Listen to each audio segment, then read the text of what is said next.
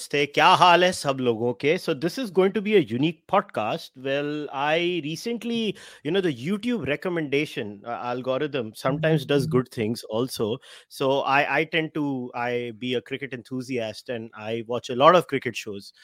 Full disclosure, मेरे को लगता है पाकिस्तान में जितने भी YouTube channels है, especially run by ex Pakistani cricketers, उनको इंडिया वाले ही चला रहे हैं देख देख के.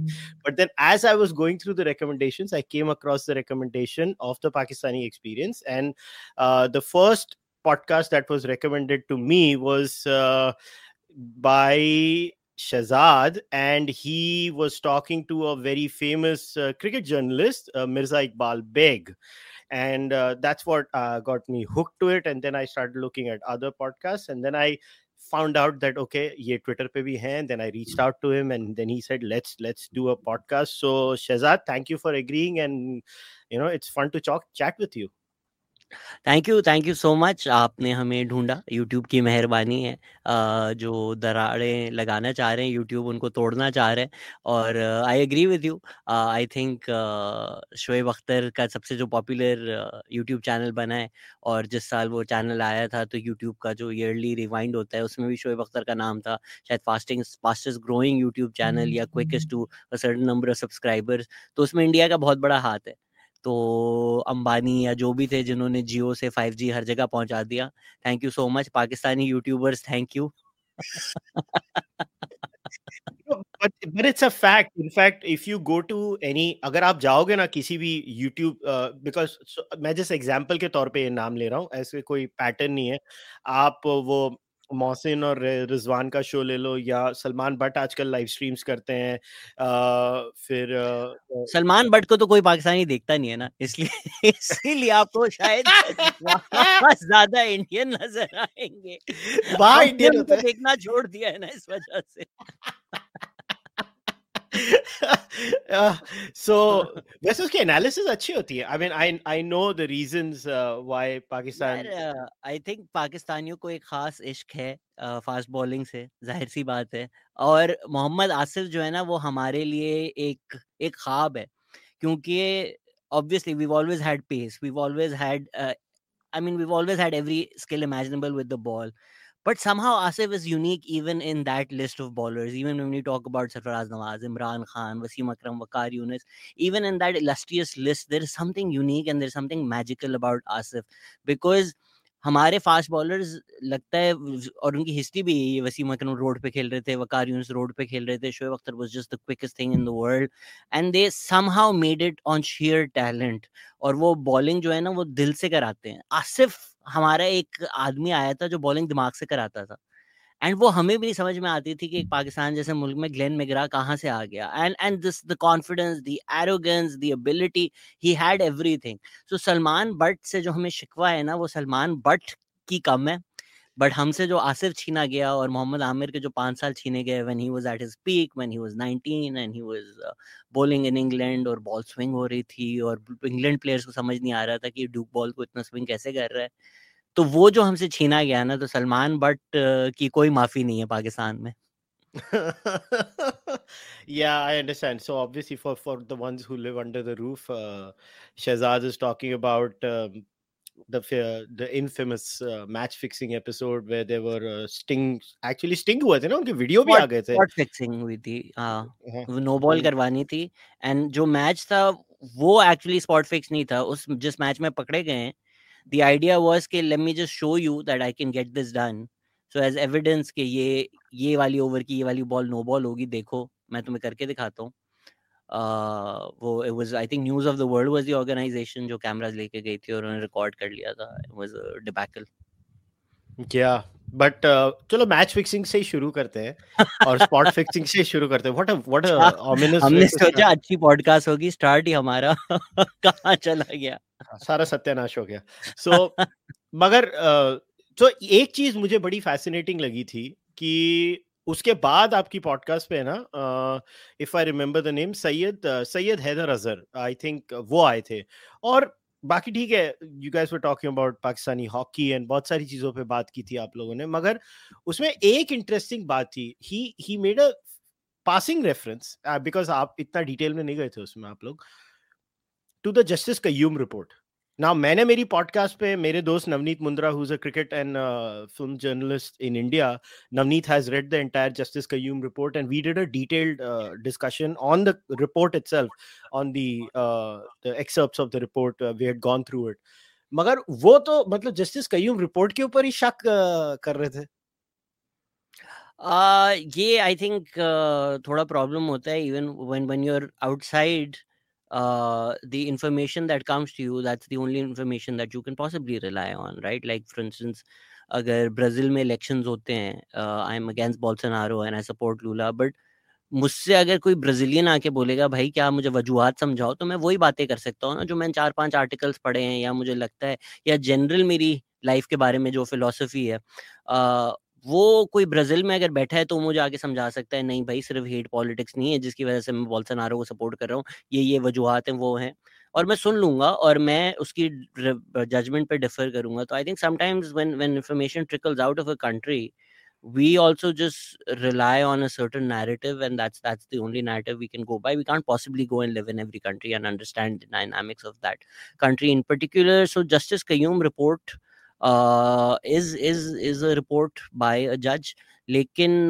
पाकिस्तान में ये चीज़ें जो हैं वो अक्सर क्वेश्चनेबल तरीक़ों से इंफॉर्मेशन गैदर की जाती है, क्वेश्चनेबल तरीक़ों से वो छपती हैं, तो सवालिया निशान तो उन पे रहता है, हद तक कि हमारे फॉर्मर प्राइम मिनिस्टर जो है नवाज शरीफ, उनको नाअहल करार दे दिया गया था पैनामा केस में, और अब खुलकर हमारी इस्टेब्लिशमेंट भी, दूसरे पॉलिटिशियंस भी ये एक्नॉलेज करते हैं कि जी हमारी इंटरफियरेंस थी इस जजमेंट में.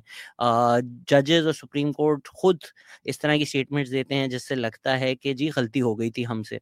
तो जब एक प्राइम मिनिस्टर की नाअहली एक पूरा मुल्क बदलना, I mean we had a prime minister who has been hanged on again a judgement which is very questionable to say the least. तो we have to take judicial reports in Pakistan with a pinch of salt. Obviously, sometimes they hold a lot of merit, like the Hamoud Rahman Commission report, which every Pakistani should read. So, coming back to the Justice Qayyum report, अगर मुझसे आप betting, अगर हम यहाँ Las Vegas में बैठे हुए होते हैं, ना was a betting man and were like just put $1 million on whether Pakistan में मैच फिक्सिंग हुई है या नहीं हुई है, I'd obviously lean on के हुई है. बट जिस तरह जस्टिस कयूम रिपोर्ट में भी लिखा हुआ था, उसका एविडेंस ढूंढना मुश्किल काम है, especially at a time like that. You sit with former cricketers and you'll hear anecdotes from all of them about match fixing. I haven't sat with all of them. Some I've sat with and I have heard anecdotes about match fixing. तो हुई तो होगी, but क्या justice Qayyum report में कुछ चीज़ें questionable हैं and we should take it as fact just because it's written in that report, वो बात भी क्वेश्चनेबल है. Reality probably is in the middle of the two narratives. One is obviously from the cricketers who are named, who claim no foul play, and one is the report itself. So as always, reality and truth probably lie somewhere in the middle. But ये बात भी सच है कि fact finding और evidence gathering for that, specially जो narratives या evidence testimonies ली गई हैं, उस पे सवालिया निशान उठाए जा सकते हैं. अगेन रियलिटी क्या है दोनों चीज़ों में, ये तो मुझे भी नहीं पता. हाँ, क्योंकि आई थिंक वो पॉडकास्ट पे जो आपके गेस्ट बोल रहे थे, I think he was more in line of Wasim Akram, and he was talking about Wasim Akram and how Wasim Akram was accused in that, because I think Wasim and Waqar both their names had appeared in the Justice Qayyum report. And full disclosure, I'm a huge fan of Wasim Akram. I think he's the greatest left arm bowler the sport has ever seen. I don't आपने think so. Left arm लगाने की वैसे caveat की जरूरत भी नहीं थी वैसे इसमें. Who's a better fast bowler than Wasim Akram? Well, I think fast bowling mein we can say there are amazing fast bowlers. I think Dale Who's Steyn. better than Wasim? I think Dale Steyn.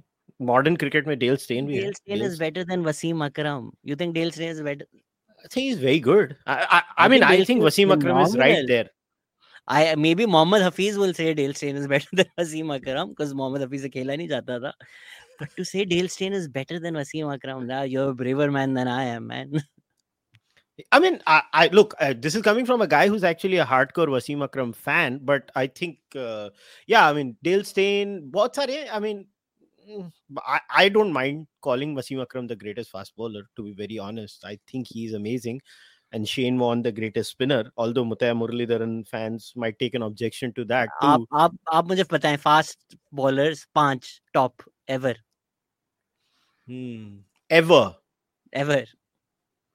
I would definitely put Wasim Akram in that. Definitely. I would put.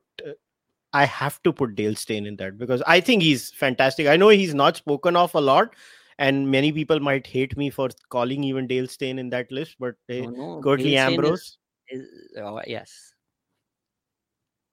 then Malcolm Marshall.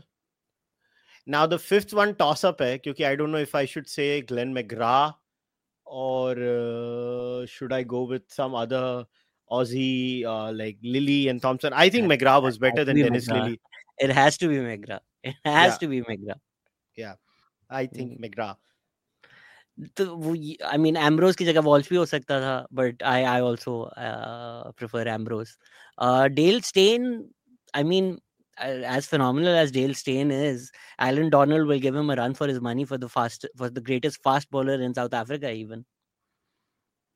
Alan Donald was amazing, but I think Dale Steyn was better than Alan Donald. I mean, there is a huge difference in the records too. Played at his peak for longer than Alan Donald, but maybe at their respective peaks, I would say maybe Alan Donald reached a higher peak than Dale Steyn. Again, my opinion. Yeah, but see, I am looking at Dale Steyn as a bowler outside of pitches that were friendly to him. That guy bowled very well in India too. Dale Steyn, he bowled very well in Asia. I would not just say India. He bowled very well in Asia, and that's something you can't really pin on Alan Donald, and which is why I put Dale Steyn slightly ahead. I think Dale Steyn ko edge he was a taller bowler than Alan Donald. Alan Donald to get a little leap, just to have a higher delivery point, release point. Dale Steyn का ये बहुत edge था, जो हमारी subcontinent की pitches हैं. I think when you have height, you can generate some bounce as opposed to if you're a shorter bowler. Acha, what a perfect segue. So you just mentioned pitches. ये Pakistan, see, we have a running joke in India, like हम बॉम्बे वाले ये joke मारते हैं. I think Bombay की roads Pakistan की pitches होनी चाहिए और पाकिस्तान की पिचेस बॉम्बे की रोड्स होनी चाहिए. आपको अगर हमारी पिचेस बुरी लगती हैं तो आप जाके इरफान पठान को गालियां दें. जब से उन्होंने वो कराची में हैट्रिक ली थी ना, तब से आप लोगों ने बोला अब ग्रास हमें नजर नहीं आनी चाहिए यहाँ पर. पूछे जी, पिचेस का क्या सवाल है आपका? नहीं, मगर ऐसी मतलब ये लोग क्या सोच रहे हैं पिच पर? और फर्स्ट ऑफ ऑल मेरे को, और ये मेरा जेन्युइन क्वेश्चन है, I am very serious here, कि why is Karachi getting back to back test matches where you don't see crowds in Pakistan? This is, I am baffled. Like, don't you want to see crowds when people play? Like I think Pindi में फिर भी थोड़े बहुत crowd थी, लाहौर में फिर भी थोड़ा बहुत क्राउड था, मगर कराची में तो क्राउड ही नहीं होता. आप पिचेस का पहले बताऊं या क्राउड का पहले बताऊं? नहीं, it has the pitch in Karachi directly proportional to the crowd in Karachi. They're like, ये तो पाटा पिच बनाएंगे, क्या करें हम लोग? So since मैं कराची में रहता हूँ, मल्टीपल फैक्टर्स हैं. एक प्रॉबेबली इंडिया में भी यही होगा फैक्टर, लेकिन I don't see it playing out into the stadium because the stadium seem full. But ये जो जंगले लगा देते हैं, I really feel like it really spoils your watching experience because हमारी एक colonial mentality है कि लोगों को ना अवाम से बचाओ. Like Awam is this disgusting thing and you need to keep a distance from them. आप दुनिया भर में जाएं, आप मतलब कहाँ जाले लगे हुए होते हैं यार. लिटरली साउथ अफ्रीकन स्टेडियम्स में तो हम देखते हैं कि सीट्स भी नहीं है, हिल्स बनी हुई है, आराम से लोग बैठे हुए हैं, पिकनिक कर रहे हैं, खेल रहे हैं, बच्चों का एक किडी पूल बना हुआ है. It's a families day out. You want to go watch cricket in an environment like that. हम लोगों ने यहाँ प्लास्टिक की सीटें लगाई हुई हैं जो टूट जाती हैं, वो भी बोल्टेड हैं कि अच्छा यार आप सीट उठा के कोई फेंक ही ना दे. So it's which has happened in the past. तो फिर सामने जंगले लगे हुए हैं, so it's not a good experience उस तरह से. ऑब्वियसली आप कोई एलीट हैं जिसके पास VIP बॉक्सेस हैं, so maybe you have a much different experience than most people.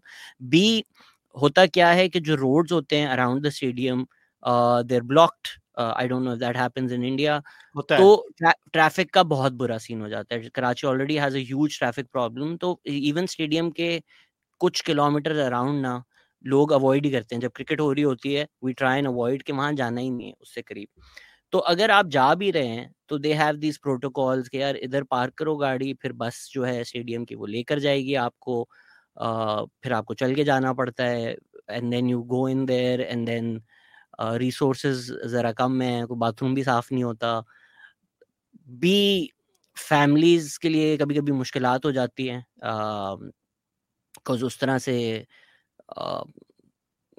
incidents happen, not to paint everybody in the same light, but incidents do happen, not the worst kind that people might be thinking. But अगर किसी ने कोई ताना दे दिया या किसी ने कुछ किसी लड़की को बोल दिया, तो वो अनटूवर्ड इंसिडेंट अगर हो जाए तो फिर फैमिली भी अवॉइड करती हैं, unless certain precautions are made, and I don't have the answer for this. I'm generally not in the favor कि बस आप segregate ही करते हैं, that's never the solution, but कुछ creatively सोचना पड़ेगा कि इस तरह की चीज़ें ना हो।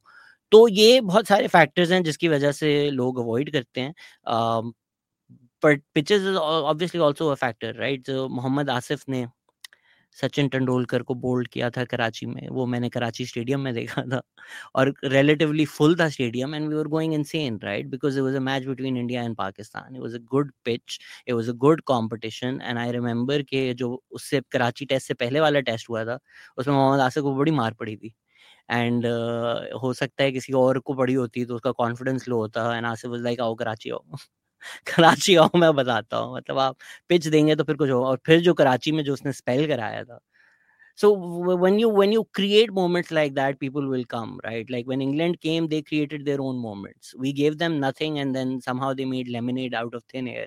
Not even lemons that we gave them. People wanted to go watch that. People went and watched that क्योंकि वो खेलना चाह रहे हैं ना। अगर आप 2 की रन रेट से खेल रहे हैं, पिच में कुछ भी नहीं है, दूसरी टीम आके 7 की रन रेट से खेल रही है, तो दिल भी नहीं चाहता कि यार ये आप लोगों ने मैच करवाया ही इसलिए कि ड्रॉ हो।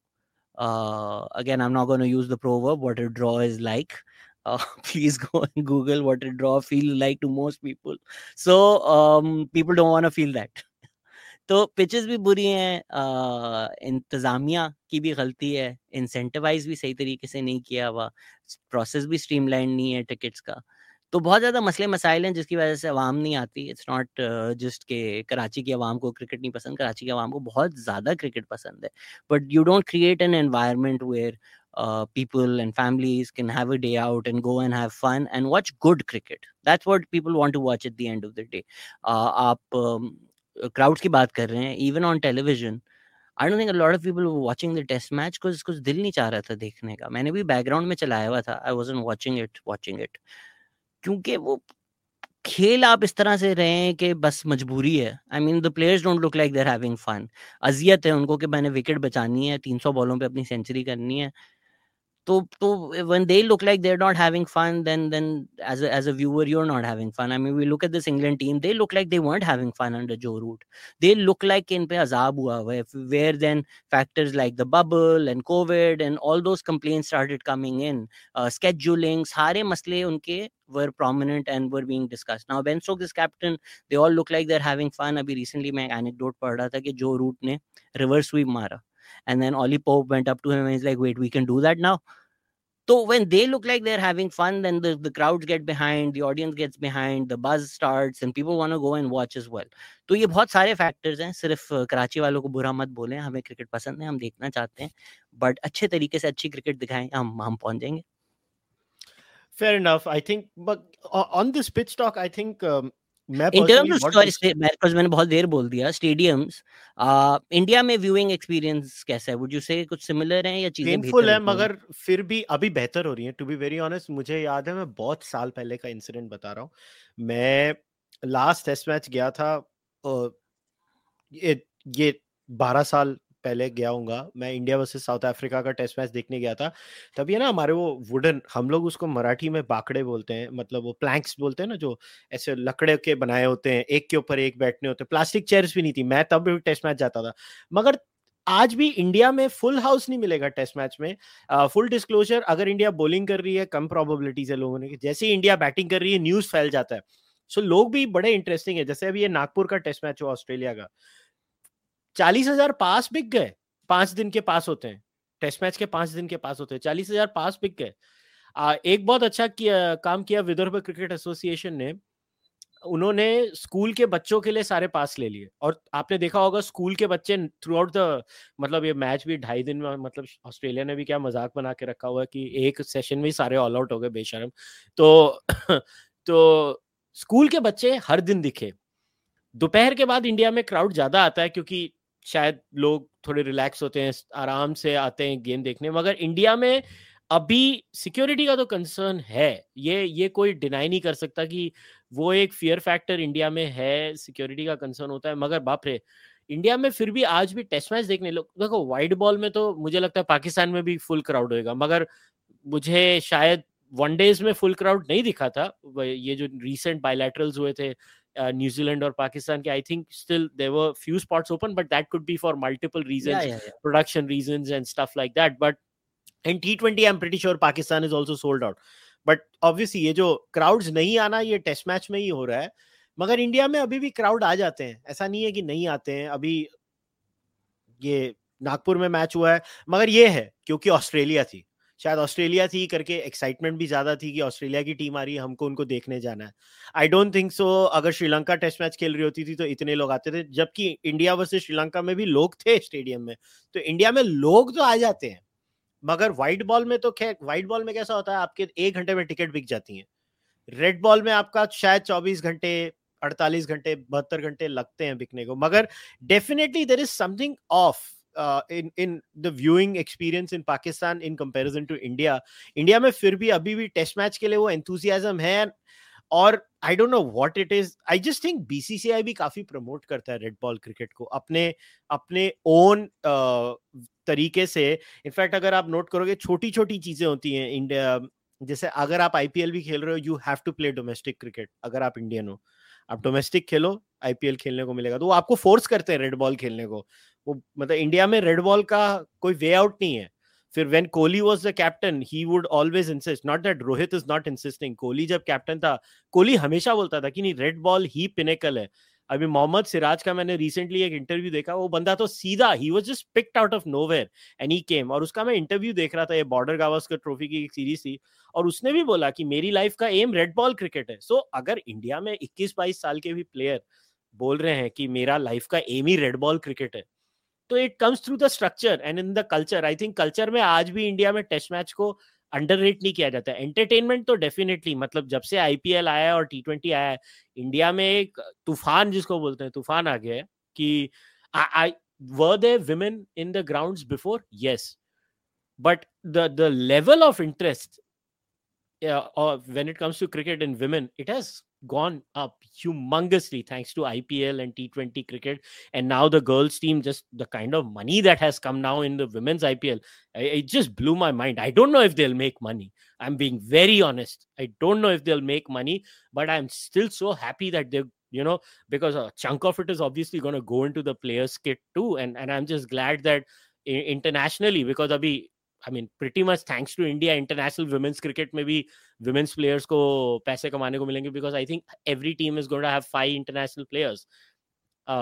जो मैंने पढ़ा है उसके हिसाब से, तो इंडिया में इतना इशू नहीं है। मगर ये डिसीजन क्यों लिया पाकिस्तान ने ऐसी, मतलब seriously these are pathetic pitches. Like Australia की भी जो सीरीज हुई थी, उसमें पैट कमिंस और मिचेल स्टार्क ने जो रिवर्स स्विंग की थी सेकंड टेस्ट और थर्ड टेस्ट में। सेकंड टेस्ट में तो Babar was just outstanding. That I mean, he missed out on a double 100 eventually, 194 or 195. I don't remember exactly what he made when he scored those that was just a special innings by Babar. But अगर बाबर नहीं होता तो शायद पाकिस्तान वो match भी हार जाती थी। मगर how can you go into a match thinking हमको हारना नहीं है? that like इंडिया की मेंटालिटी बहुत अलग है। जब इंडिया होम पे खेलती है, इंडिया की मेंटालिटी होती है इनको 3 दिन में हराना है। I would give Virat Kohli a lot of credit for this, because Virat Kohli, वो जिस तरह कहते हैं ना T20 में, every ball is an incident, something happens, it's an event, every ball is an event. Virat Kohli play test match like that, like आप विराट कोहली अगर test match खेल रहे हो, वो literally felt like every ball was an event. और आप जो BCCI की बात कर रहे हैं, 100% they must have done this in collaboration with the TV channels. वो जो एक बज़ बनती है अराउंड द टेस्ट मैचेस, वो भी तो लोगों को लेकर आती है। आपने बॉर्डर गवास्कर ट्रॉफी का नाम लिया, I don't know when this trophy was called the Border Gavaskar trophy, because I don't remember it happening when I was young. It was the Ashes and then bilateral test series होती थी जिनका कोई नाम होगा, लेकिन वो इतना एडवर्टाइज नहीं किया जाता। Now when I look when this series is happening and the past few series have happened, the idea of a border Gavaskar trophy being something really really prestigious, and it's one of the pinnacle events of test match cricket calendar, वो एक buzz और वो एक marketing किसी ना किसी ने तो की है ना। तो उससे भी एक फैक्टर होता है कि यार बॉर्डर गवास्कर ट्रॉफी हो रही है, एक बायलैटरल टेस्ट सीरीज नहीं हो रही जो कैलेंडर भरने के लिए चेक लगाया हुआ है, बॉर्डर गवास्कर ट्रॉफी हो रही है। इट्स दिस प्रेस्टिजियस, पिछली दफा हमने जीती थी, अब उन्होंने जीती है, उसका ये रिकॉर्ड है। Like think about the Ashes, right? So using that model and replicating that model onto other test series also helps, and that's credit to whoever is behind the entire marketing history of that. जहाँ तक pitches की बात है, जब आपके दो बच्चे होते हैं ना, आई थिंक एक बच्चा अगर फर्स्ट आ रहा हो और एक बच्चा फेल हो रहा हो, तो यूर लाइक जो फर्स्ट आ रहा है वो तो फर्स्ट आता ही रहेगा ना, वो तो पढ़ता ही है। हम पूरी पूरी अपनी घर इस तरह बना देते हैं कि जो फेलियर बच्चा है ना वो पास हो जाए किसी तरह से। सो पाकिस्तान क्रिकेट का भी यही हाल है। देयर लाइक यार वो तो रोड भी बना देंगे, हमारे बॉलर्स तो विकेट ले लेंगे ना, हमारे बॉलर्स तो दुनिया में सबसे अच्छे हैं, वो तो 100 kilometre 100 mile per hour bowling कराते हैं, वो तो किसी पिच में भी विकेट ले लेंगे, हमारे बैट्समैन को प्रोटेक्ट करो। और ये it's unfortunate that this mentality has seeped into the minds of our if I don't know whether it's the cricket board, whether it's the team management, whether it's the captain. I doubt Babar Azam would even like a pitch like this, because Babar Azam thode progressive hai. Maybe I think Azhar Ali was a bit more defensive in his thinking before Babar Azam. So hopefully these things will change. लेकिन वही बात है कि आप अगर हमारी domestic cricket भी देखें, the same grounds have pitches which produce great test match cricket. आप लिटरली रावलपिंडी वाली पिच पे जो उससे पहले डोमेस्टिक मैच हुआ था फर्स्ट क्लास, उसमें बड़ा अच्छा मैच हुआ था। तो वो ये नहीं है कि हमारे पास एग्जिस्ट ही नहीं करती, जैसे रमीज राजा ने बोला था ड्रॉप इन पिचेस मंगवा लें। I don't think that's the solution. The pitches exist, the curators exist. जब इंटरनेशनल क्रिकेट आती है तो या तो हम मेहमान नवाजी में गया, बड़े टाइम बाद आए हैं, इनको जरा सेंचुरीज तो दे दो गिफ्ट में, या तो हम उस मेंटालिटी में होते हैं कि यार घर पे अगर हार गए तो मीडिया हमारा पागल हो जाएगा। आपने देखा ही होगा हमारा मीडिया थोड़ा पागल है। हमारे unfortunately some analyst do not think much about Pakistan cricket and the mental health of our cricketers. They think ratings किस तरह आएगी, स्पेशली विद यूट्यूब। आप जितना इन्फ्लेमेटोरी टाइटल क्लिकबेट रखेंगे उतने ज़्यादा हिट्स आएंगे, राइट? जिस तरह Sarfaraz Ahmed was on the bench for a few years और वो he was part of the team setup, वो पानी भी लाते थे। I mean, he's a former captain. We all know how people think in the subcontinent. They could be like, मैं former captain हूँ, मैं पानी लेके जाऊंगा ग्राउंड में, चलना, which probably has existed. That mentality has probably existed in the minds of some cricketers in the past. But he did that for years without complaining, without saying anything. And then Rizwan का form थोड़ा drop हुआ तो they put Sarfaraz Ahmed in, जो Sarfaraz Ahmad domestically अच्छा खेल रहा था और कराची स्पेशली बहुत अच्छा खेल रहा था, उसका अपनी पिच है। एंड बस मीडिया पागल हो गया कि आपने रिजवान को कैसे ड्रॉप किया। I mean Rizwan been playing non stop cricket for years. अगर आप T20 वर्ल्ड कप भी देखें इंडिया का, सब पांच ने कुछ मैचेस खेले, कुछ मैचेस कार्तिक ने खेले, कोई इतनी बिग डील नहीं थी। एक मैच के लिए भी हम किसी को ड्रॉप कर देना तो कोई बड़ी डील ऑनेस्टली होती नहीं है। बट आपके यूट्यूब चैनल्स नहीं चलेंगे ना, तो यूट्यूब चैनल चलाने के लिए you make it sound like कि बस रिजवान का तो कत्ल ही कर दिया है किसी ने ड्रेसिंग रूम में, और सरफराज अहमद एक लॉबी के तहत आया है और सरफराज अहमद वर्सेस रिजवान। भले वो दोनों एक दूसरे को सपोर्ट करते रहे, भले वो दोनों, like when Sarfaraz Ahmed scored his century and he went into the dressing room, the first man to hug him was Mohammad Rizwan. When Mohammad Rizwan does well, the first person to congratulate him is Sarfaraz Ahmed. Shouldn't we be really happy to see things like this? तो वो players की भी जहन में एक mentality आ गई है कि भाई तूने एक भी मैच में नहीं परफॉर्म किया ना तो बस तेरा करियर खत्म है, and there people waiting to pounce on you. तो आप फिर पिचेस इस तरह की बनाते हैं कि हारे ना, जलील ना हो। Like even in T20 cricket जो हम एक फिलॉसफी है हमारी, take the match deep. Even अगर लेट्स से 130 का टारगेट होगा we'll aim के 18वें 19वें ओवर में कर लो, take the match deep, which is why Rizwan and Babar when they open they think कि 10 ओवर विकेट्स बचा लो, नेक्स्ट 10 ओवर में मारेंगे, और नीचे जो है पिंच हिटर्स रख दो, जो आइडिया आर्केक हो चुका है.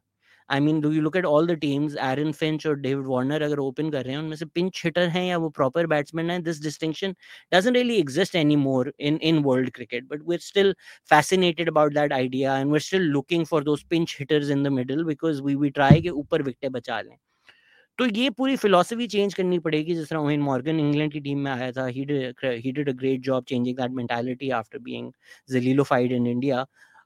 And then Ben Stokes has brought that mentality with Brendan McCullum ball to the test match cricket. So somebody will need to do that in Pakistan. It'll need to be a revolution of how we think about test cricket, how we think about cricket in general, how we think about the structure of the board. वो कौन करेगा मुझे नहीं पता, but on the flip side, I would also argue that as exciting as it is to watch 10 wickets fall in a session, ये भी तो कोई अच्छी बात नहीं है ना कि आप इतने स्पिनिंग ट्रैक्स बना देते हैं इंडिया में कि फॉरेन टीम्स 2 दिन में टेस्ट मैच खत्म हो गया 5 दिन का, and it regularly happens in India.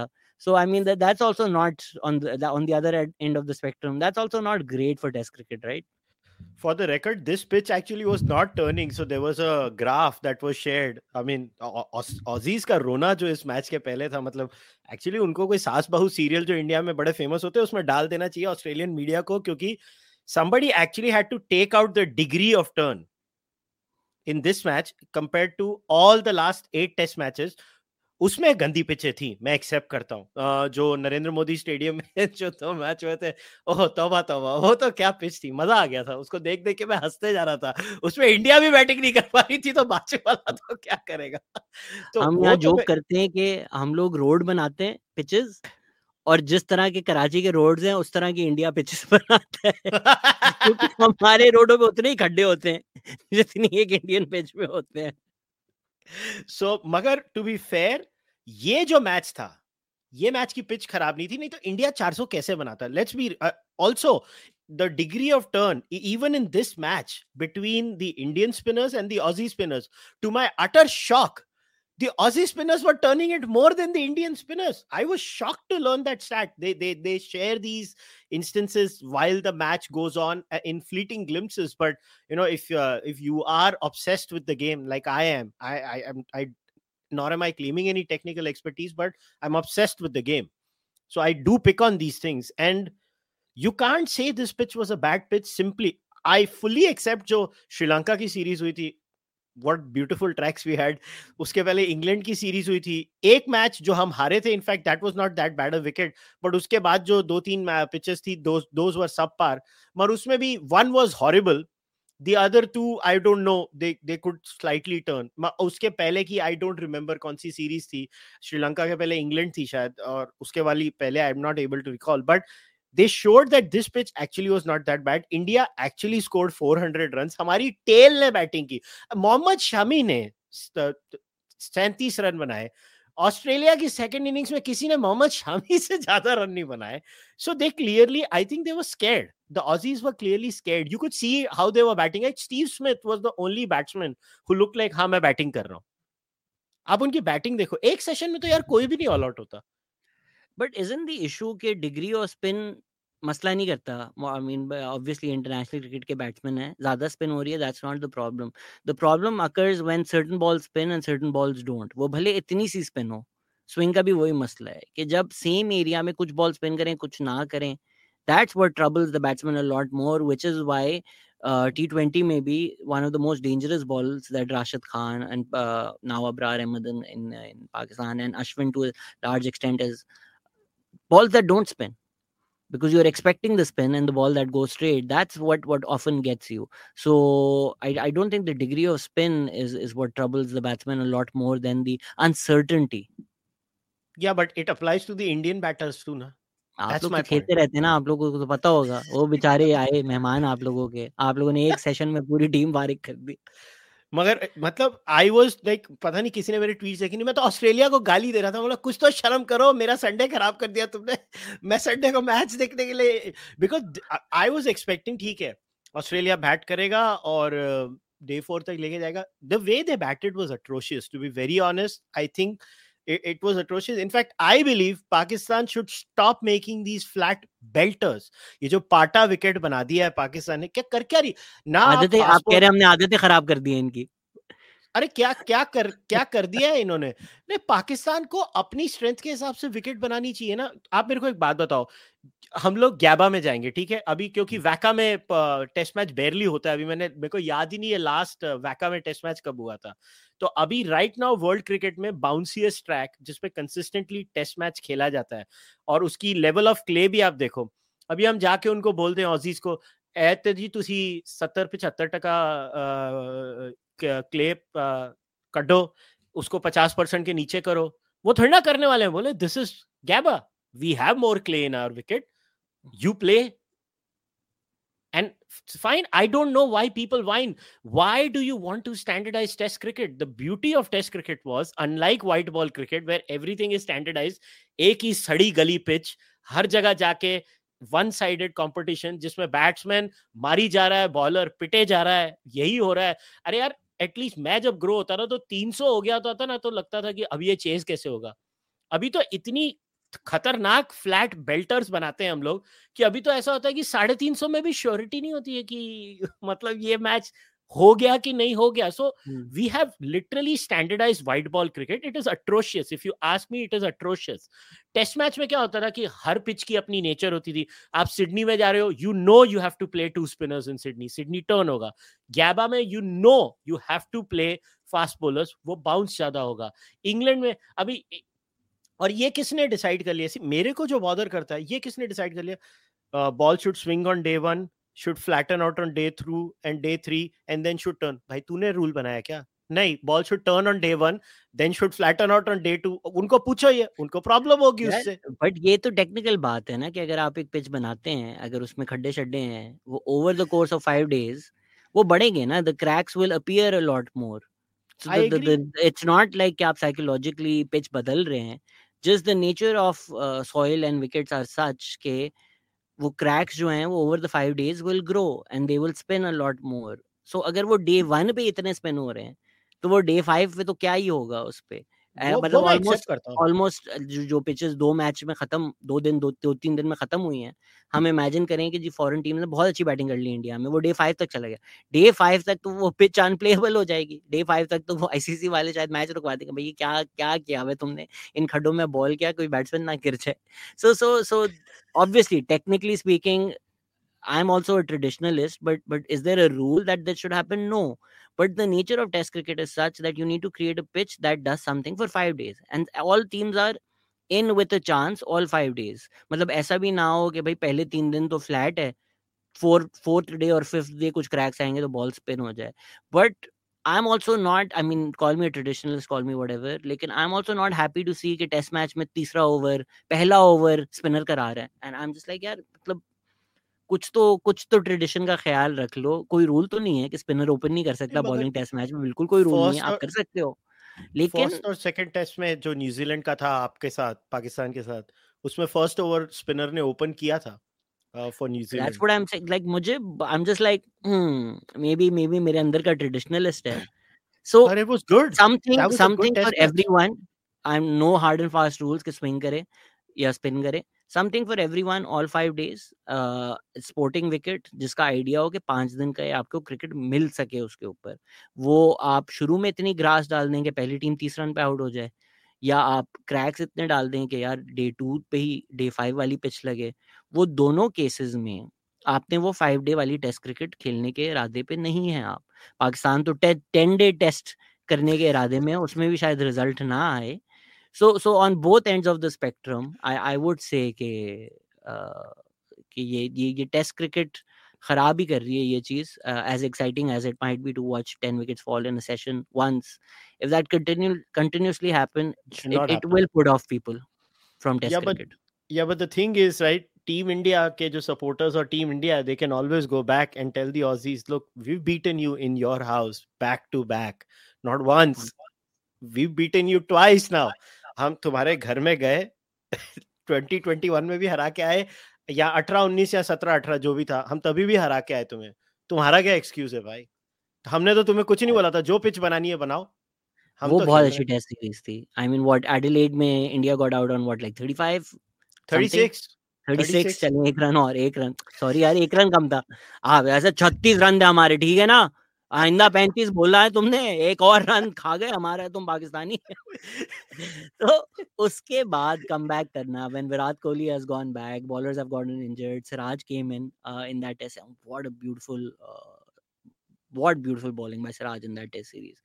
That was a credit to the game, that entire series. I mean, series like that is what makes people want to watch test cricket. And that when India wins like that, I think the world stands up and applauds. As good as India might have played, when test matches end in 2 days in India, I think the world sort of does look the other way and they're like, yeah, it's a theek hai. I think India में India को हराना has been I don't know how to say this, 90s से तो बहुत tough रहा है। 90s में India हारती नहीं है इंडिया में, and I genuinely feel India की खुद की batting quality, and you might be like क्या जिस साइड में कोहली पुजारा ये सब है, I think the current Indian batting side is not even a shadow of Dravid, Sachin, Sehwag, Ganguly, Laxman और गंभीर और ऐसे जो प्लेयर्स थे, they are not even a shadow of that batting unit. I think a lot of people are not able to realize that even current Indian batsmen are not that good as the old Indian batsmen were against spin. I think all things remaining the same old players that we had, they would have batted much more, much better. Like Hayden Yeah, but was coming. they were facing Shane Warne now. These people are facing a debutant who also took some wickets. वो तो ठीक है यार, मतलब मगर वो वो तो यार आप खेल भी तो शेन वॉर्न और मैकग्रा के और गिलेस्पी के खिलाफ रहे हो ना। आई मीन ठीक है, वो बैट्समैन ऑब्वियसली बेटर है, लेकिन look at the bowling attacks as well, right? The level of spin quality specially in test cricket, क्योंकि आई थिंक आप स्पिनर्स T20 की तरफ जा रहे हैं, well they have to bowl a certain way, whereas test cricket में आपको वो एक पेशेंस चाहिए होता है, आपको सेटअप करना होता है। वो स्किल भी तो डाई आउट हो रहा है ना, उसकी वजह से आप 10-20 साल के स्पिनर्स को आजकल के स्पिनर से नहीं कंपेयर कर सकते। नहीं कर सकते, मगर मेरा तो पॉइंट ये है कि इंडियन बैट्समैन, अगर आप जैसे बोल रहे हो ऐसे स्पिन की क्वालिटी कम है, उसके बाद भी इंडियन बैट्समैन अगर फेल हो रहे हैं, तो it shows that Indian batsman are not that good enough inspire. मेरा तो पॉइंट ये है कि the current Indian crop of batters is actually not good. मैं ये खुद, yeah, they're not good, and which is why matches, one of the reasons matches overall get bundled over so fast in India is not only are the overseas, मतलब overseas में तो मतलब उधर तो पूरा ही सुपड़ा साफ है। Steve Smith being the exception, that man, even when Australia came to India last time, उस बंदे ने 300 मारे थे। He scored 3 centuries. And he was the only standing factor. जैसे एक मेरे को याद है, जिम्बाब्वे बहुत साल पहले इंडिया आई थी और एंडी फ्लावर तभी खेलता था, हमसे तो नहीं आउट हुआ वो बंदा, वो खेली जाता था, उसने दुखी कर दिया था सारी इंडियन टीम को। और वो टीम में कुंबले था, हरभजन सिंह था, तो मतलब उस क्वालिटी के प्लेयर अब इंटरनेशनल क्रिकेट बनाता ही नहीं है। ये मेरा पर्सनल ओपिनियन है, and I think the pitches do add to a factor, but it is not as maybe as lethal as it is made out to be. I mean there was a horrendous pitch in Mumbai, 2 दिन में वो match खत्म हुआ था, फिर भी लक्ष्मण और सचिन ने वो मैच में 50s मारी थी, and the way they played, ये लोग तो कुछ भी नहीं कर पा रहे। बट आप उन प्लेयर्स के नाम ले रहे हैं जो शायद इंडिया की greatest ever test cricket team बने।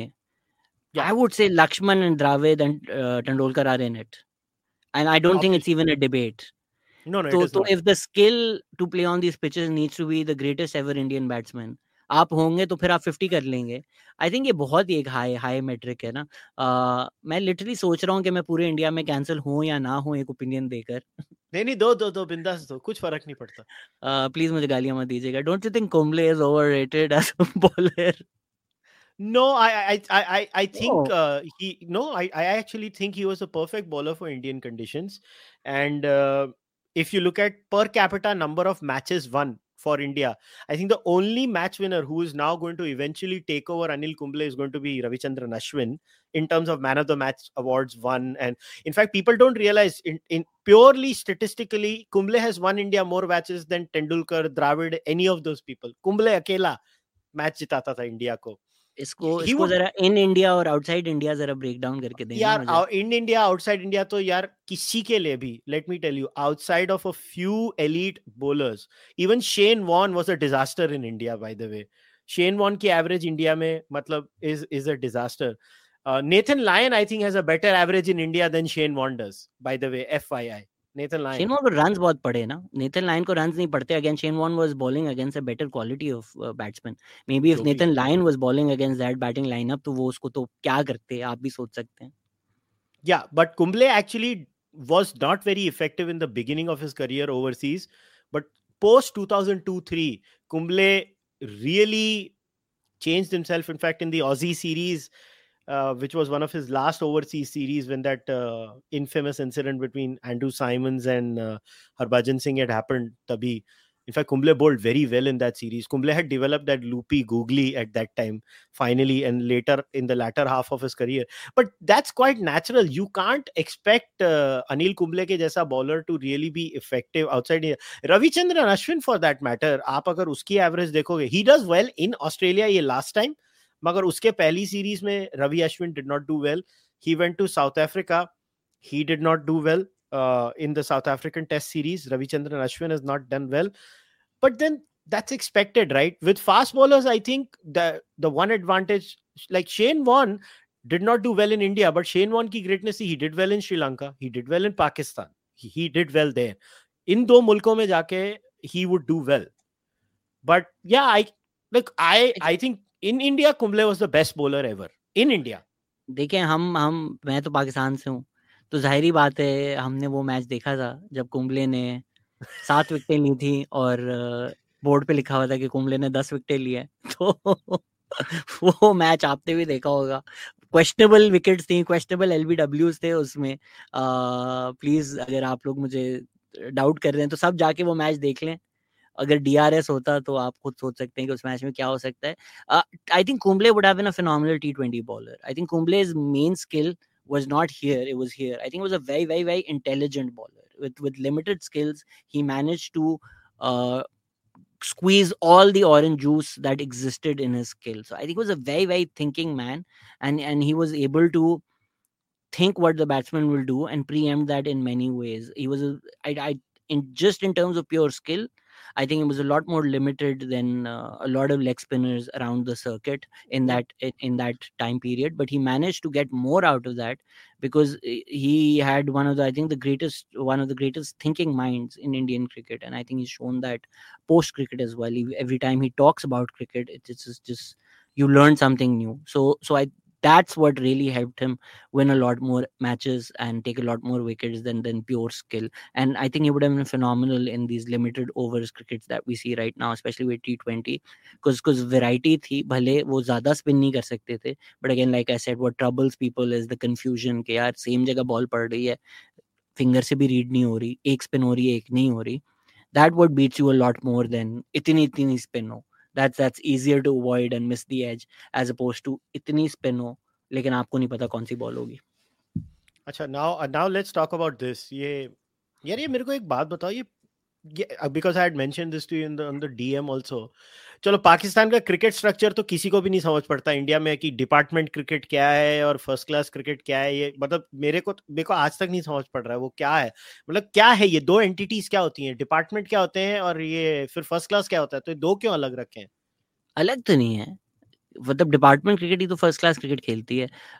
सो द थिंग वाज कि पहले जो है ना डिपार्टमेंट क्रिकेट होती थी which was your first class cricket, right. तो आपका मैच अगर हो रहा है तो वो हो रहा है सुई गैस वर्सेस सुई सदर्न.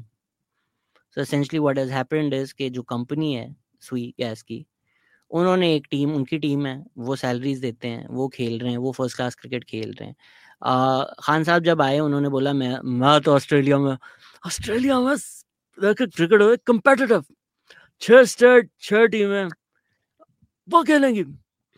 तो उन्होंने आते ही बोला बस मैं तो ऑस्ट्रेलिया से देख कर रहा हूँ, ये चीज ले आओ, विदाउट एक्चुअली थिंकिंग कि how what the dynamics of Australia are, what the dynamics of Pakistan are. तो वो फिर लाहौर कराची का अगर मैच हो रहा है उस तरह से हो गया. अच्छा जी, in theory sure you're like the cream will come to the top और जो सबसे बेस्ट होंगे वो खेलेंगे. But I don't think that's how human beings work. I think what departmental cricket gave people the edge, and obviously that had its own flaws as well, was के cricket में नहीं है इतना पैसा, मतलब कंपेयर टू इंडिया। आप कर लें PSL IPL के नंबर्स कर लें, हम दोनों के फ्लैगशिप इवेंट्स हैं, आपको समझ में आ जाएगा कि कंपेयर टू इंडिया हमारे यहाँ कितना पैसा है। तो वो जब इंटरनेशनल मतलब top of the line cricket में इतना कम पैसा है कंपैरेटिवली, तो आप सोच लें वो आपका जो रणजी ट्रॉफी है उस लेवल पे हमारा क्या ही होगा, वो टीवी शीवी पे भी नहीं आता। I think in India even Ranji trophy is a huge thing that people watch and there is a lot of money and interest and prestige to it. हमारे यहाँ डोमेस्टिकली वो चीज़ उस तरह से बेची नहीं जाती, या वो चीज़ उस तरह से है नहीं, सो पैसा नहीं है। तो what departmental cricket did was it gave people a fix salary कि ठीक है यार तू खेल, तू क्रिकेट पे फोकस कर, तुम्हारे बच्चे भूखे नहीं मरेंगे। So a lot of people who would have given up cricket, you know, you see all these stories in Pakistan कि यार किसी के पास तो जूते भी नहीं थे। बाबर आजम says कि यार उसके पास जूते नहीं थे खेलने के। So coming up in a system like that, this where थोड़े soft padding है both ends पे, somebody जिसके पास जूते नहीं हो, जो रोड पे खेल रहा है, जिसके पास रिसोर्सेज नहीं है, उसको ये फिक्र नहीं रहती कि यार मेरी माँ बाप भूखे मर जाएंगे, मेरे बहन भाई स्कूल नहीं जा सकेंगे, तो वो क्रिकेट खेल सकता है, which is why we see these great stories. Now the problem is जब आप लिमिट कर देते हैं, वो आप डिपार्टमेंट को हटा देते हैं, yes maybe somebody who's as clear as Babar Azam, they'll still come on top and they'll still make it, hopefully politicize अगर ना हो। लेकिन सम पीपल जिनको थोड़ा ग्रूम करने की ज़रूरत है, जिनको थोड़ी सॉफ्ट कुशनिंग चाहिए till there what they will become, वो चीज़ मिस आउट हो जाती है। ऑब्वियसली उसकी फ्लिप साइड भी ये है कि 36-37 साल के लोग हैं who would never play for Pakistan, उन्होंने नौकरियां ली हुई थी उन डिपार्टमेंट्स में, वो खेलते वेलते थे नहीं, साल के 2 टेस्ट मैच खेल लेते थे फर्स्ट क्लास, सैलरी लेते रहते थे, तो वो भी एक डाउन साइड थी। तो दोनों सिस्टम्स के प्लस माइनसेस हैं। अगर आप फर्स्ट क्लास क्रिकेटर से बात करें तो उनमें से अक्सर लोग, ऑब्वियसली यूनानिमस कोई चीज़ नहीं होती, they prefer the old departmental cricket system. आप ये भी बोल सकते हैं अच्छा यार सैलरीज मिल रही थी इनको इसलिए ये लोग खुश थे, लेकिन मोस्ट पीपल विल रियलाइज कि जब आपकी भूख कवर हो जाए तब आप किसी क्रिकेट, स्पोर्ट्स, आर्ट्स ऐसी चीज़ों के बारे में सोच सकते हैं। अगर एक भूख फैक्टर रखते हैं, yes the toughest minds will still make it कि यार ठीक है भूखा रहूँगा, माँ बाप भी स्ट्रगल करेंगे, फैमिली भी स्ट्रगल करेंगी, लेकिन ये मेरा ख्वाब है, मैं इसको सच करूँगा। And those stories are what inspire all of us. But no harm in not making people go through the worst just so that they become the cream and make it to the top. ज़्यादा से ज़्यादा लोगों को opportunities दें, ज़्यादा से ज़्यादा cricket करें, ज़्यादा से ज़्यादा जो अच्छे क्रिकेटर्स हैं उनको ज़्यादा से ज़्यादा मौके मिलें। That is I think what departmental cricket did, and I think with PSL teams now investing वो भी हो रहा है। अब जिस तरह हारिस रऊफ है, हारिस रऊफ यूजुअली पाकिस्तान में जब पेसर आता है वो 19-20 साल का ही होता है। Haris Rauf was 26-25 I think when he came in, which is rarity for Pakistan. He started his cricket late. But वही लाहौर कलंदर्स के क्लिनिक से वो आए, टेप बॉल क्रिकेट से वो आए थे, वहाँ से उनको ग्रूम किया गया, सिखाया गया, फिर BPL भेजा गया, बिग बैश भेजा गया, नॉट BPL, बिग बैश, वहाँ उन्होंने बहुत अच्छा परफॉर्म किया। Now Haris Rauf arguably would be in anyone's best T20 11 in the world. So these players like Haris Rauf, I think departmental crickets clubs are a better way to develop them as opposed to जो हमारा एक national Karachi Lahore वाला system है, जिस तरह New South Wales या Sydney और Adelaide के मैचेस हो रहे होते हैं। I don't think that's replicatable in Pakistan in my opinion. India में भी तो रीजनल लेवल पे होता है, राइट?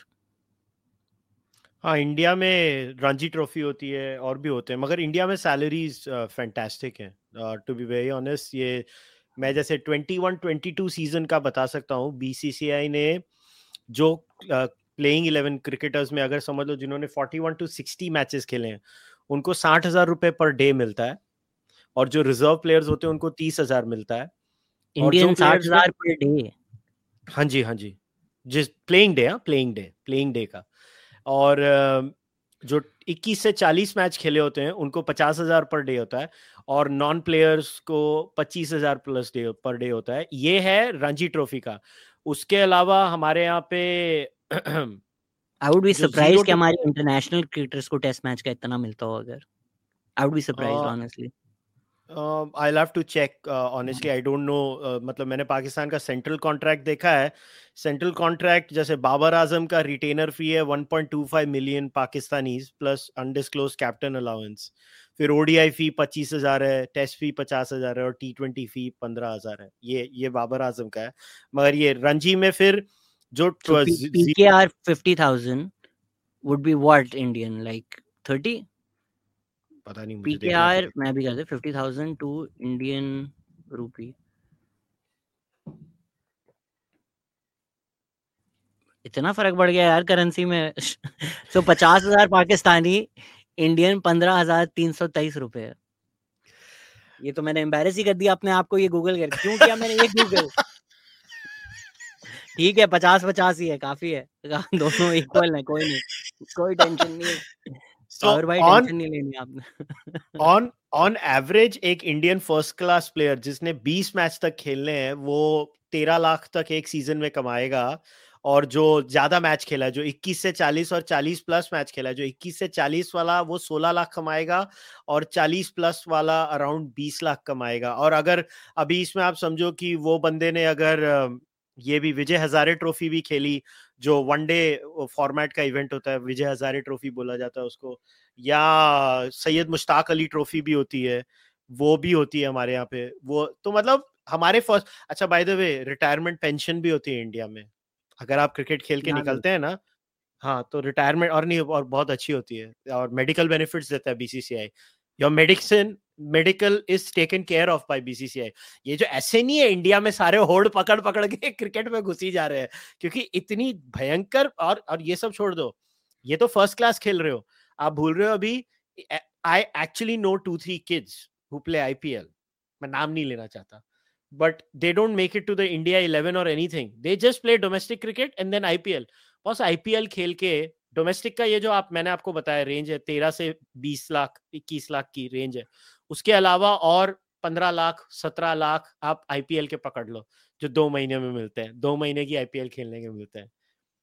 तो जस्ट इमेजिन करो, अगर एक डोमेस्टिक प्लेयर महीने के 2 लाख 3 लाख कमा रहा है साल में, 1 से 3 लाख ऑन एवरेज कमा रहा है. ऑब्वियसली इसमें टैक्स कटेगा, वो भी होगा, ये सब होता है. और उसके बाद आपको naturally you always have the lure to play for India. और इंडिया के लिए तो खेल लिए तो फिर जिसको बोलते हैं sky is the limit. India में तो literally sky is the limit जब पैसा आता है. कि अब आईपीएल की टीम्स की वैल्यूएशन अभी आप कोई मेन स्ट्रीम NBA NFL अभी आप कुछ सालों में उनके साथ भी कंपेयर कर पाओगे जो आईपीएल की टीम्स की वैल्यूएशंस है. आई थिंक एक आधी टीम तो अभी ऑलरेडी घुस गई है उस लेवल ऑफ वैल्यूएशन में. मगर उसका रीजन है, see the reason why there is so much, this is unique to India में सिर्फ टू क्रिकेट. बाकी पॉलिटिकल इंटरफियरेंस मैं आपको पता नहीं. Did you see the news? हमारे रेसलर्स जंतर मंतर पे आ गए थे. They were opposing against the federation president. हमारे रेसलर्स अभी स्ट्राइक कर रहे थे इंडिया में. रेसलर्स दे वर लाइक अरे ये टॉर्चर करते हैं हमको, मेंटल टॉर्चर है. In fact the female wrestlers were even making serious charges about molestation and stuff like that. And then he had to be sidelined and the government had to step in and take some action. And the point is that India में politician सांप के जैसे sports के boards में बैठते हैं. But एक बहुत बड़ा फर्क है, when it comes to the sport, they always have a sporting person also with them. They will always have that. मगर क्रिकेट में क्या हुआ? मैं क्रिकेट में पोस्ट जगमोहन दालमिया इंडिया में एक्चुअली में बोला तू कर ले, तू पैसा ला, बस तू कर ले. And then cricket is just taken off in India. Like I see the professionalism in cricket in India. You should see the scouting, the way scouting is done in India, not just for like say Mumbai Indians or Kolkata Knight Riders. Like, I don't know if people know John Wright, I think is the scout. John Wright is the scout for Mumbai Indians. He goes around India and he scouts player for IPL teams and he's paid a bomb for that. Like he's paid very well for that. But even the Indian national side, अभी आप पहले देखते थे ना, मुंबई के player होते थे. Indian test team क्या होती थी? Mumbai dominated, Delhi dominated, Chennai dominated, Bengaluru dominated. ये चार हमारी मेट्रोस का डोमिनेशन होता था. धोनी के बाद you can literally say post Dhoni pre Dhoni era, Dhoni आया रांची से, इट्स अ स्मॉल सिटी यार, स्मॉल शहर, छोटे शहर का आदमी है, और आप जब एक्सप्लोजन देखो अभी इंडिया में, छोटे शहरों से लोग आते ही जा रहे हैं फास्ट बॉलर। उमरान मलिक अभी जम्मू से आया है, और भी बहुत जगह से आ रहे हैं लोग। इट्स द एंड वो बोलते हैं ना पैसा ही फिर ये सब चीजें करता है, क्योंकि the amount of money BCCI pumps in all these things. BCCI में सॉफ्ट लॉ होंगे, मैं कोई बीसीसीआई का स्पोक्स पर्सन नहीं हूं, मैं तो उनको बहुत गालियां भी देता हूं, but the point is they have done good things for the sport also.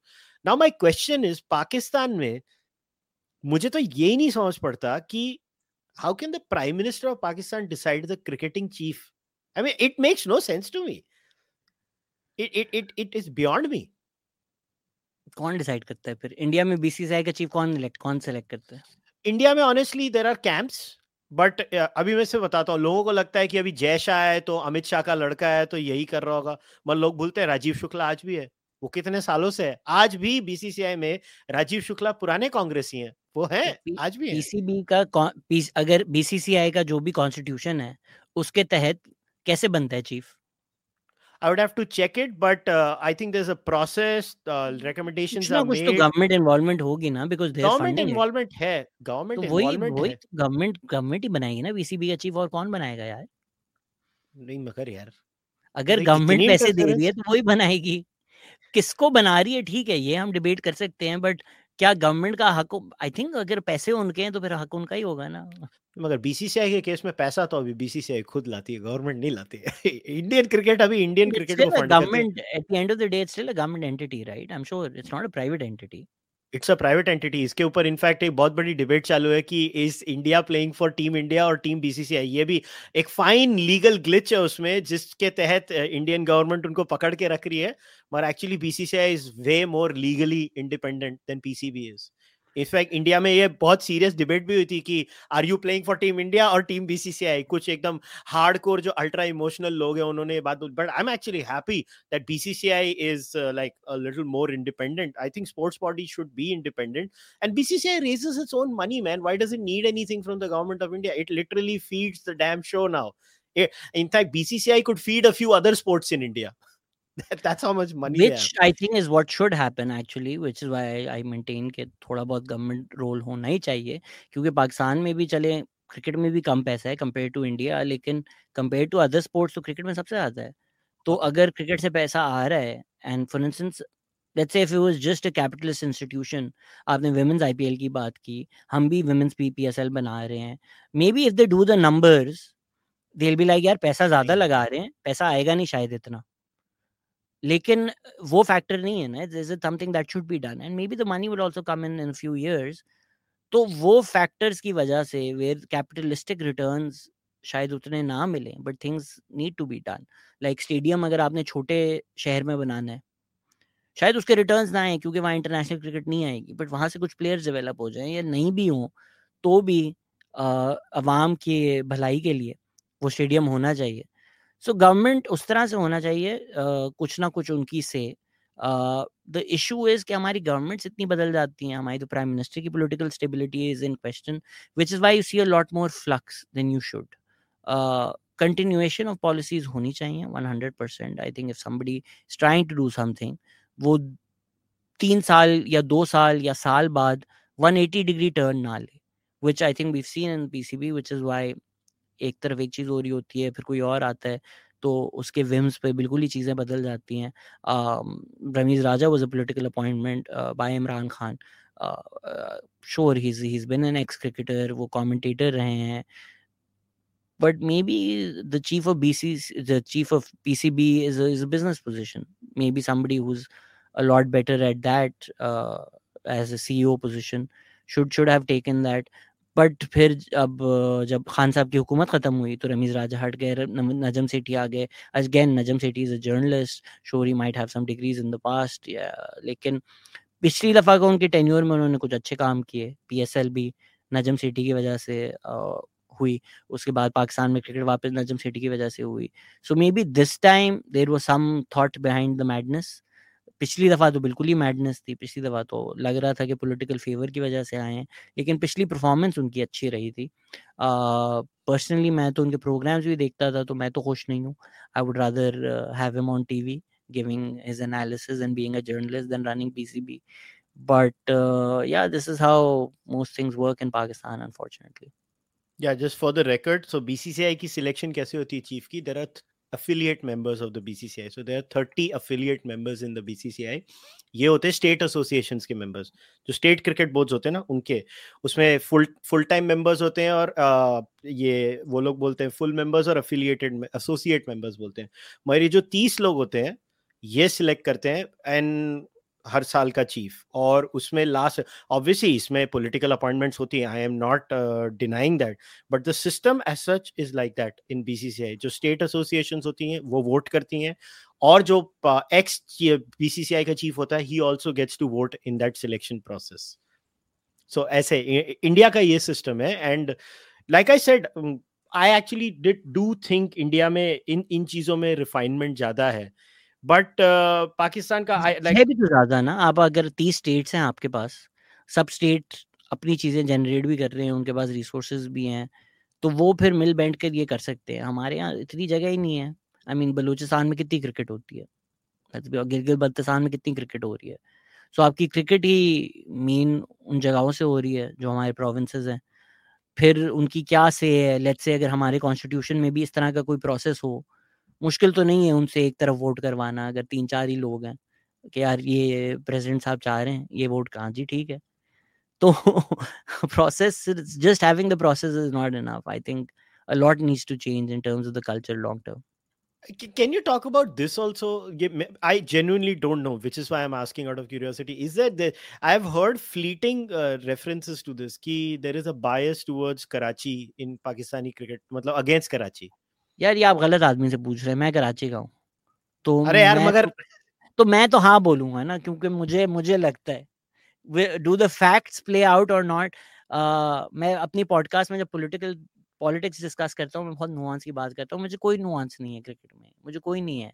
I thought Sachin Tendulkar का वो एलबीडब्ल्यू था सईद अजमल पे मोहाली में था, कर लो आर्ग्यू मुझसे, था। मुझको nothing that you show me will change my mind, nothing at all. तो क्या इन माय हेड कराची के प्लेयर्स के खिलाफ डिस्क्रिमिनेशन है पाकिस्तान में? हाँ, क्योंकि मैं कराची का हूँ। And then obviously there are certain anecdotes जो फिर बहुत नुमाया हो जाते हैं ना।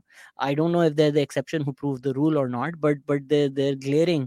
फवाद आलम है, उसने इतना परफॉर्म किया, हर साल परफॉर्म किया, डोमेस्टिक में टॉप कर रहा होता था, उसको नहीं खिलाते थे। Now their idea was that archaic understanding जी, टेक्निक जो है ना वो उस तरह की नहीं है जिस तरह की ट्रेडिशनल क्रिकेटिंग टेक्निक होती है, जो फर्क नहीं पड़ता। आपने अभी स्टीव स्मिथ का जिक्र किया, मे बी हमारे जो पुराने कोचेस हैं या जो पुराने प्लेयर्स हैं, अभी जावेद भाई के साथ भी मैंने एक शो किया है, बट आई थिंक जावेद भाई is a very traditionalist, Javed Miandad.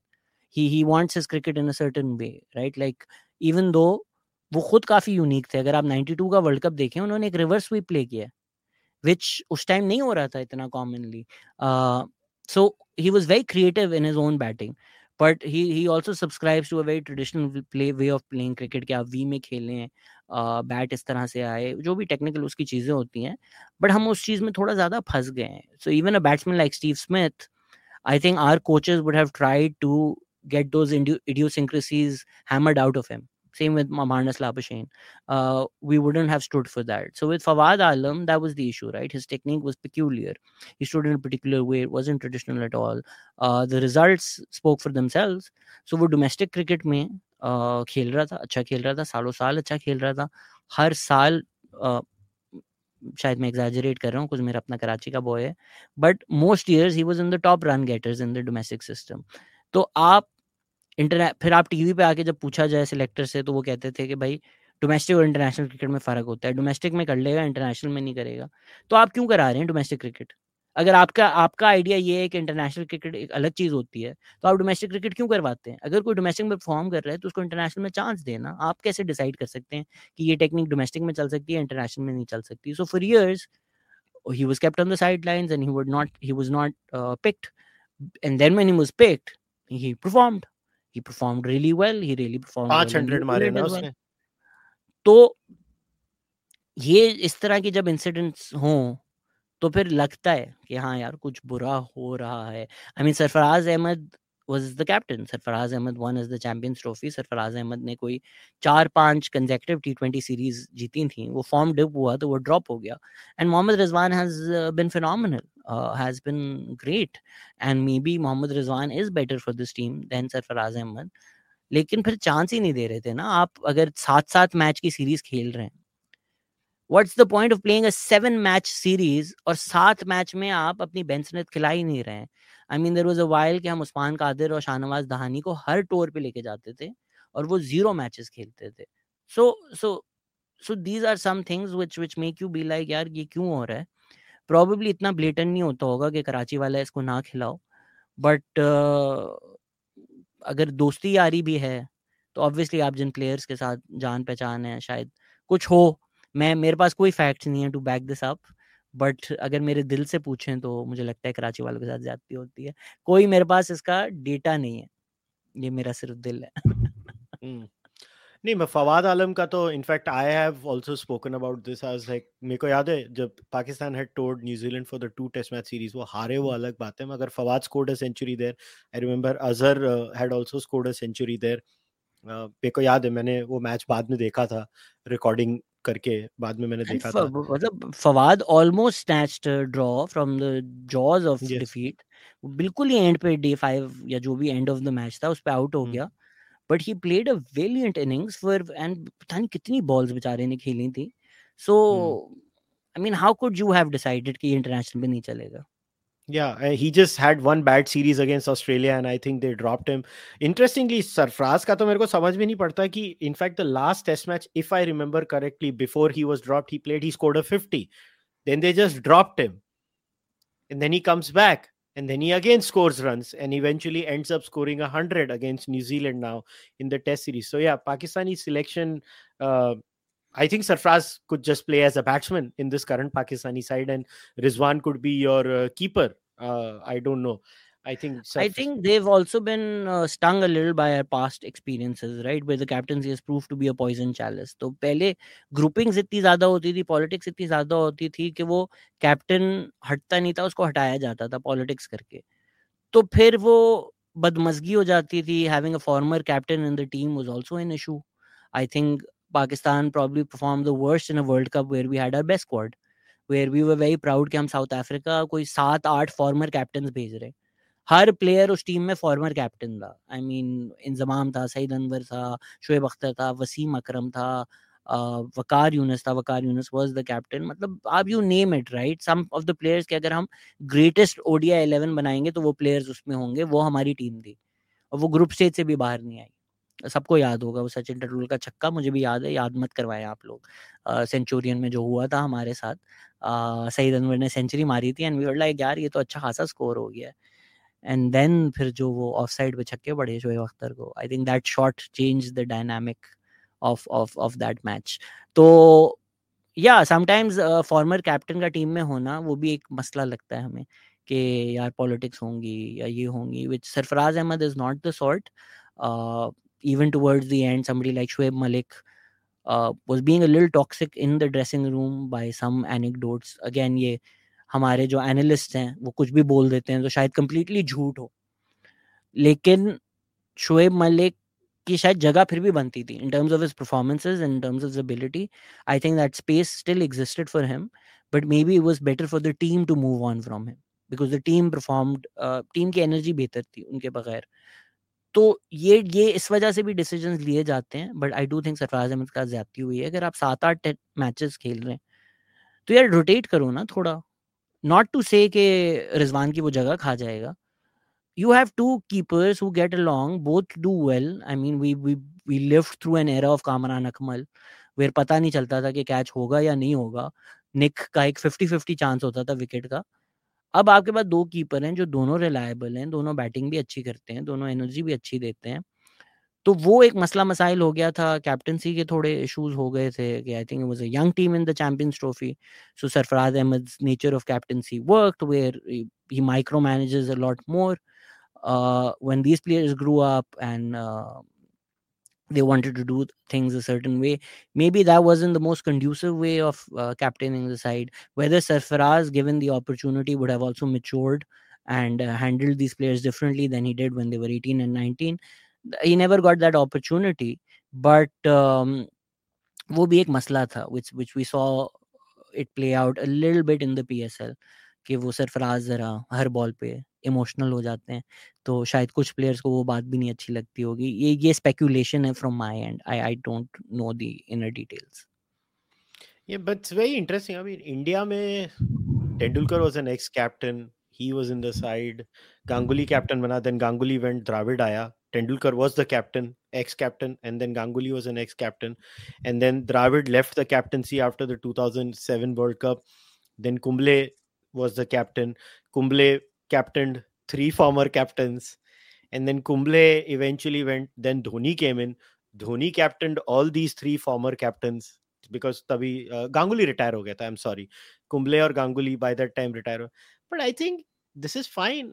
I mean, I don't know, I guess ये नहीं, बट पाकिस्तान इनमें में से लाइक जो कैप्टन है वो गांगुली है, and that was an issue. Greg Chappell जब आए थे, Ganguly and versus Greg Chappell was a huge thing. उसमें Yeah. बहुत ज्यादा पॉलिटिक्स हुए थे, उसमें बहुत ज्यादा मसले मसाइल हुए थे. तो गांगुली's inclusion in the team was a problem, and then Ganguly was kept out, and then he came back and he performed. तो वो गांगुली के टाइम तो मसला हुआ था. Tendulkar was like, I think जिस तरह अभी जो रूट है कि वो कैप्टन उसको होना नहीं था और बस बना दिया था, और उसकी बैटिंग भी अफेक्ट हो रही थी. I think Joe Root and Tendulkar are both people who just want to bat.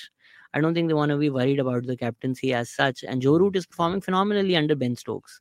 तो उसी तरह Tendulkar, I think, preferred not being the captain, so it was actually better Yeah. for him to not be the captain. No, but my whole point was that I think these things can be managed. Like, do people have favorites? That's human nature. Favoritism is second nature.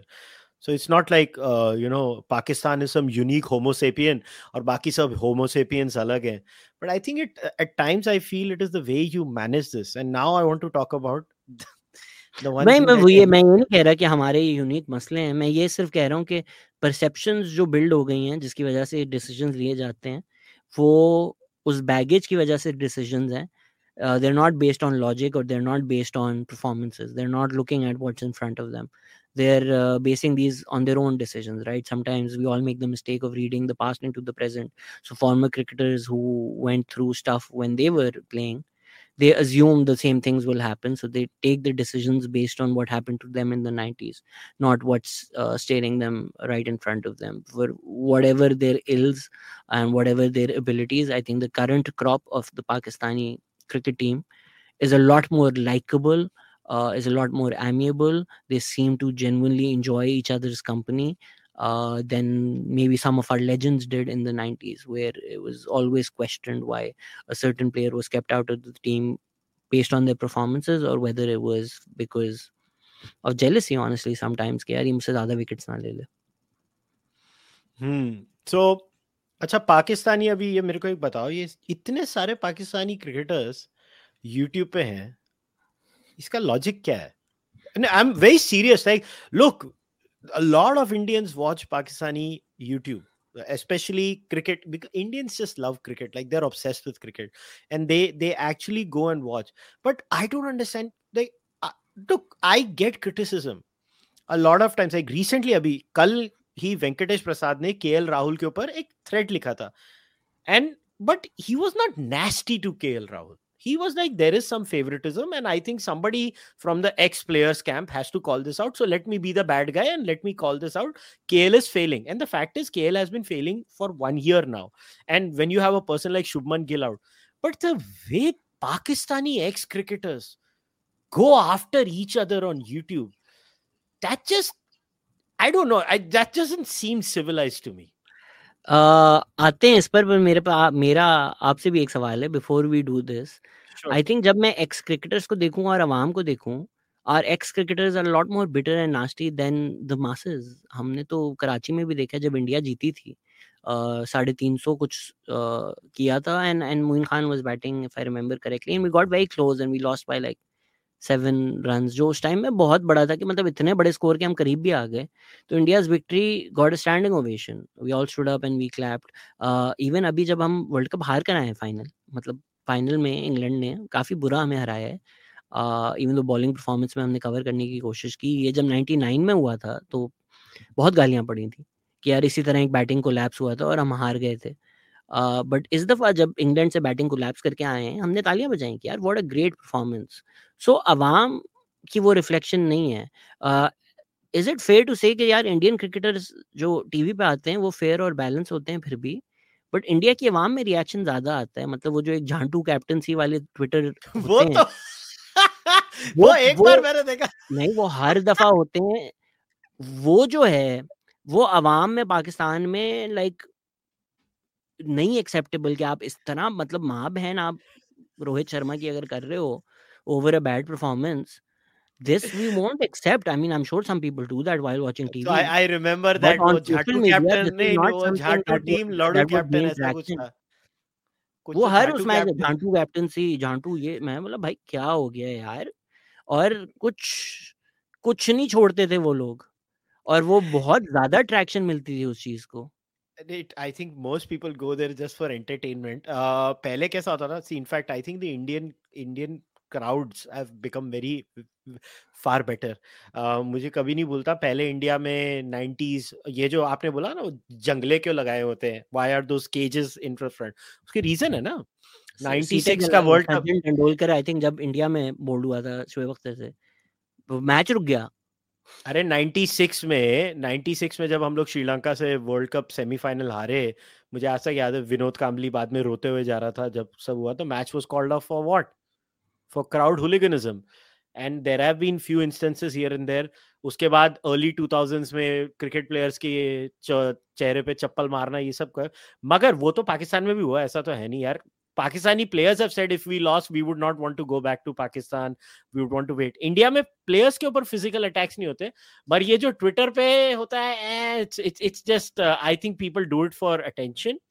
And अरे मैं खुद वो space में गया था, हंस रहा था, मैं बोला ये लोग कर क्या रहे हैं, but I would not personally say this, but या इनफैक्ट मैंने ये ट्वीट भी किया था उस दिन। मेरे को बहुत हंसी आई थी जब ऑस्ट्रेलिया एक सेशन में ऑल आउट हुई, मैं it was a satire on how we behave, that I was like क्या ऑस्ट्रेलियंस भी अभी झाटू कैप्टन लॉडू टीम करने वाले हैं क्या? ये पैट कमिंस जो है ना, ये पैट कमिंस अबे घर जाके कमिन कर, ये घर पे कमिन नहीं करता। ये इंडिया आ रहा है, झांटू कैप्टन है एक नंबर का, बॉलर को कोई कैप्टन नहीं बनाता, हमने इसको बाप बना दिया है। अबे निकल टू टू टू टू। आई एम श्योर ऑस्ट्रेलिया में ये हो रहा होगा इस वक्त। But yeah, it is second nature. But yeah, but in fact आपके एक YouTube में भी है पाकिस्तान में जो बर्बाद हो ऐसे ही गए हैं चिल्लाते हैं। झांटू हो करके। ये चिल्लाने का काम तो एक पाकिस्तान के दो यूट्यूबर है, उनमें से एक तो इतना चिल्लाता है, पता नहीं क्यों चिल्लाता है, वो कौन? क्या है वो? अरे नाम नहीं याद रहते यार, मैं नहीं देखता, मेरे को तो किसी ने क्लिप भेजी, मैं देख के डर गया, मैंने बोला ये क्यों चिल्ला रहा है इतना, ये बंदा क्यों चिल्ला रहा है? और उसको इतने सारे इंडियंस देखते हैं और हंसते रहते हैं। I guess it is a show that a certain class of people in both India and Pakistan enjoy, and I don't know why, it's a cultural thing that beating people down is fun. So something that also made the headlines in Pakistan, and again I'd like your take on it, कि कौन सी चीज़ें ज़्यादा नुमाया की जाती हैं, actually they're a fair reflection of what is happening in India, and the idea was कि Virat Kohli also suffered for standing up for his teammate. तो मोहम्मद सिराज के साथ जो हुआ वो वाकई इतना बड़ा इशू था, and his religion was a factor in that. Yeah, it just made the headlines because That obviously was something that. did happen. No, that the Mohammad Shami, not Mohammad Siraj. Sorry, It was ji Mohammad ji Shami. Ji So the whole Mohammad Shami case was char Twitter handle. I don't know. Research says their IPs are from Pakistan actually. So yeah, it was. And नहीं, I mean they got इतना तो issue होगा ना कि Virat Kohli also came up with the statement, so obviously it wasn't just चार Venkatesh accounts. Prasad also. Venkatesh Prasad, the whole Indian ex-players, Venkatesh Prasad, Sehwag, everybody came up and said. But the point was when somebody did the post hoc analysis of the content of the comments, they're like, there are barely any comments. The media had to sensationalize something. And in fact, the same thing happened when Arshdeep dropped a catch and India lost the match. And again the same thing, like इसमें तो मैंने personally content analysis किया था, and I just went there and I was like, who's giving slurs? And I was like, there were not even a percentage of the entire comments was a slur, and it's just जिसको psychology में कहते हैं negativity bias, and unfortunately negativity sells. So No, but I I mean, mean, there's are there जी assholes? Obviously there are assholes everywhere, right? I mean, it's hmm, not like there are no assholes. I mean, I don't watch football, but there was this famous incident of footballers, unfortunately, of African Rashford, descent. Sancho और Saka जब Yeah, penalties miss की थी इन लोगों ने England की, इतना resist abuse, अल्लाह माफ but करे. I see the thing is that I would like to do. See, I like to look at things in a more data driven way. Like, people tend to overanalyze these things, as in they blow it up because of the negativity bias. Wow, there are assholes in this world. I did not know that, Captain Obvious. There are assholes everywhere in the world. The point is that most people are just uh, people are passionate about sports sometimes, especially men tend to be way more passionate, disproportionately more passionate about sport, and they tend to lash out sometimes. In fact, I was so pissed off with the Aussies because I love the Australian team. Like, I love the way they play cricket, and I was angry at them. Like, I want India to win, but I loved Aussie cricket. I just like their whole idea of aggression and how they play cricket aggressively. And I was like, यार गू खा लो, तुम लोग ने क्या किया है, ये एक सेशन में ऑल आउट हो गए हो. But that doesn't mean it's like it's just a spur of the moment thing. यार क्या कर रहे हो तुम लोग इतनी अच्छी टीम हो. It's like हाँ, I that. Think But I कुछ हमें पेंट भी किया जाता है ये कॉलोनियल माइंडसेट्स के, यार ये जो हम देसी हैं, हम लोग तो कुछ जानवर हैं. बट आप स्टैट्स देखें तो domestic abuse cases in England go up any time England loses a football match. so who so ये cares? Yeah. मेल एंगर एक जनरल इशू भी है. तो बट ये कुछ serious analysis also hinted at the fact that Virat Kohli was removed as captain for standing up for Shami. Was that a No, factor? Because Virat no. Kohli की performances और जो उसका कैलिबर है और जो उसकी कैप्टनसी है, मुझे भी नहीं समझ में आया कि इसको हटाया क्यों. He had to go. India was not. See, the problem with right now is, for India, the different teams have different issues, right? The problem with India is they just pummel everyone in bilateral series, and then when it comes to the ICC tournaments, India does not. India reaches the semi-final and does not cross the hump. Now, every team has their own excellence barometer, in my view. Every team has, and this is not a pun on Pakistan or any team that's going through a rough phase. I'm just stating teams set barometers as per their own performance in the last few years. The Team India performance for the last few years has been very high. So you have that high standard, and if you're not going to meet that standard, you're going to go, and it's natural. It's time for. Abhi aap ye dekho, Hardik Pandya is very clearly going to be our T20 captain. Rohit भी नहीं होने वाला है. In fact Rohit और विराट आपकी दोनों को. रोहित की कैप्टनसी के बारे में आपकी क्या राय है? I don't watch much of T20 अच्छा, you don't cricket, so watch. I have not seen him as a captain in Mumbai Indians. He's the captain of my city's team, but so I don't have an opinion. Whatever I've seen of him in the test match captaincy, I think he's just continuing what Virat did. It is pretty much the standard model. In fact, he even said इस match के press conference में that when Virat was the captain, I used to observe a lot of things they did, and I'm trying to improve upon that. Is he a bad captain? No. Is he a captain that blows you away? No. The same I would say with Virat Kohli. In fact, the team selections under Virat Kohli, I can say confidently with test match cricket, some of the most atrocious team selections were made.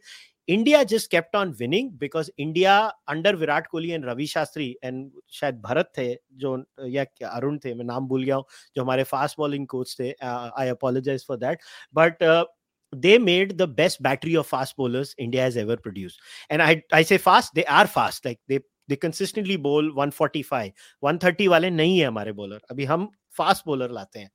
So point is, that is the legacy of Virat Kohli. But Baki, I think it was time for Virat to go as a captain. I genuinely believe he should not, because he's 34 now. He has good 3 years left in him. I think he should focus on his batting. He's had a very lean patch in Test match cricket, boss. For a player of his caliber to not score 100 in Test match cricket now for 3 years non-stop is ridiculous. He's not scored 100 in 3 years. He has come back and scored hundreds in T20 and one day 300 किए उसने last 6 महीनों में. He has developed some issues. I think it's better he should not captain, because I I look at it from a Sachin point of view. Sachin ने खुद छोड़ दी, इसको छुड़वानी पड़ी. I think Virat Kohli is just मतलब obviously India में Tendulkar exist तो वो debate खत्म हो जाती है गोट वाली, लेकिन barring Tendulkar I don't think there is a debate कि Virat Kohli is the goat. Tendulkar Kohli आप डिबेट कर सकते हो, बट अगर तेंदुलकर को डिबेट से हटा दें, I think Kohli is the GOAT of Indian cricket. One day cricket, yes. I don't think he's the best test match batsman India has produced. I don't even think he's better than Dravid. I just don't think the numbers don't lie. Dravid was just a phenomenal player. Dravid ने कितने match जिताए हम लोगों को? Dravid, Adelaide test match ऐसे बहुत सारे हैं. Virat as a pure batsman in test cricket is just not at that level. One day, in fact, I say Virat is a better batsman in one day cricket today. Just by if he retires today, he would be a better ODI batsman than Tendulkar. And I am the biggest hardcore Sachin Bhakt. Like I am Sachin Bhakt on steroids. आपके साथ वो ना हो जो तन्मय के साथ हुआ था. After this comment, hopefully that doesn't happen. Since मैं अवॉइड नहीं कर रहा, वो जो एक्स क्रिकेटर्स वाला सवाल था, उसके बड़े फैक्टर्स हैं. आपने जिस तरह बात की थी कि पैसा डालो तो लोग खुद आ जाएंगे, इंसेंटिवाइज बहुत ज्यादा है. आई थिंक शोएब अख्तर की जो सक्सेस हुई है and the numbers that Shoaib Akhtar does on every single video are genuinely insane. मतलब आप घर में बैठे हो और आप वीडियो बना रहे हो कि यार हेड को पैंचा लगा, बदमाशी करो, और यार मतलब कुछ आपने डेटा नहीं देखना, कुछ एनालिसिस नहीं. और जब हम खेलते थे पैंटा लग ही नहीं रहा, क्रिकेट हो रही है, बस ये कर दो मिलियन, एंड देन जो भी पैसे आते हैं मिलियन. मेरी पॉडकास्ट के तो कभी नहीं हुए मिलियन, तो मुझे नहीं पता नंबर्स क्या होते हैं. बट जब मिलियन व्यूज आते हैं, उसके जो भी पैसे आते हैं, तो बाकी क्रिकेटर्स ने भी देखा कि यार ये अच्छी दिहाड़ी लगी हुई है.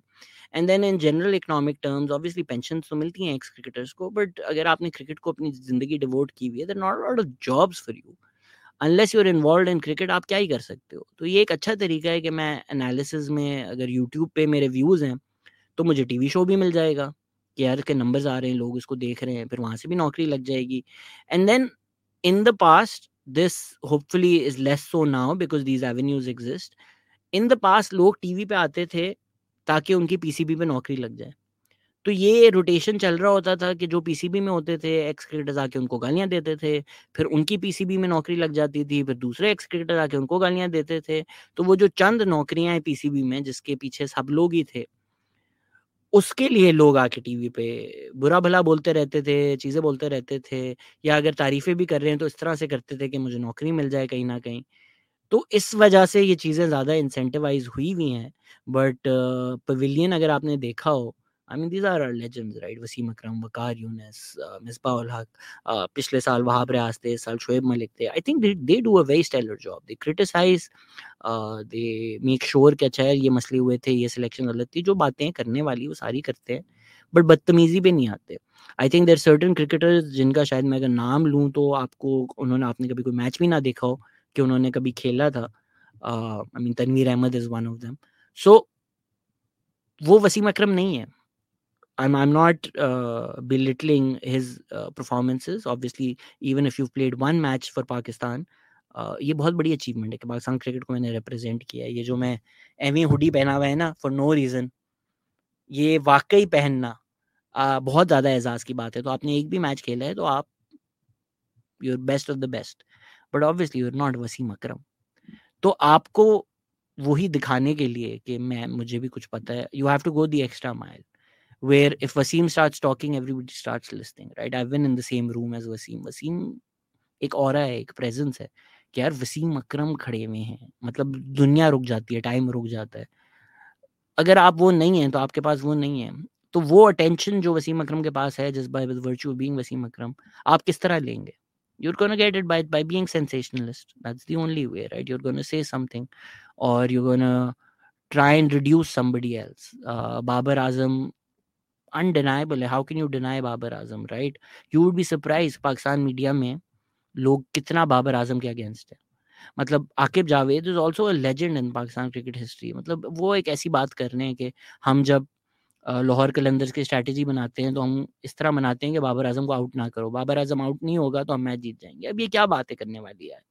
एक आपका number 1 number 2 T20 batsman in the world है, आपका टीम का कैप्टन है.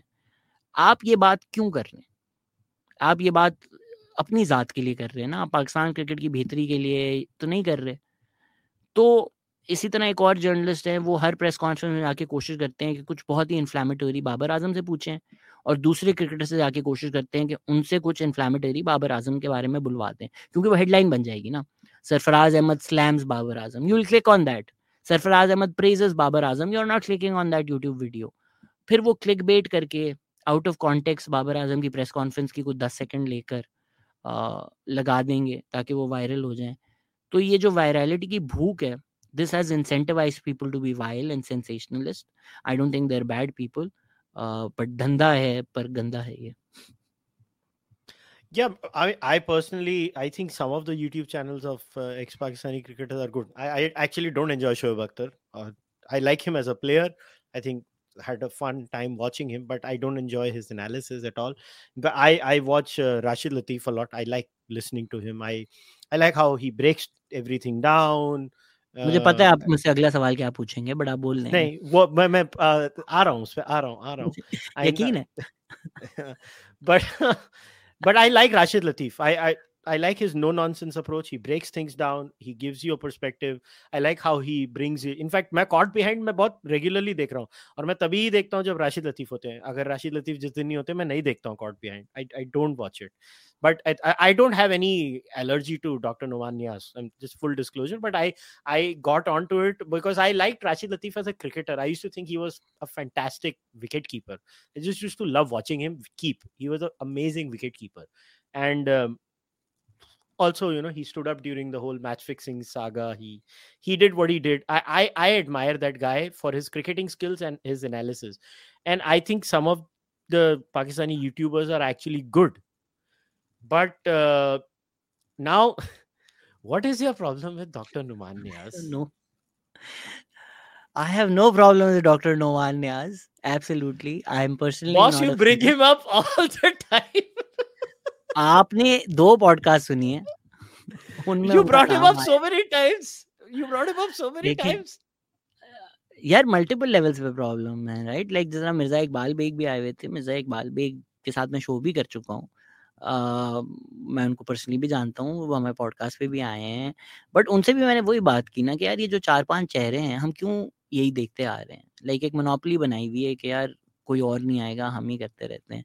And Mirza Iqbal Baig has been doing it for years, right? Got into it from print journalism, तो उनका एक path towards becoming who he is today वो क्लियर हमें नजर आता है। I think doctor Noman also comes from privilege, he comes from an army background.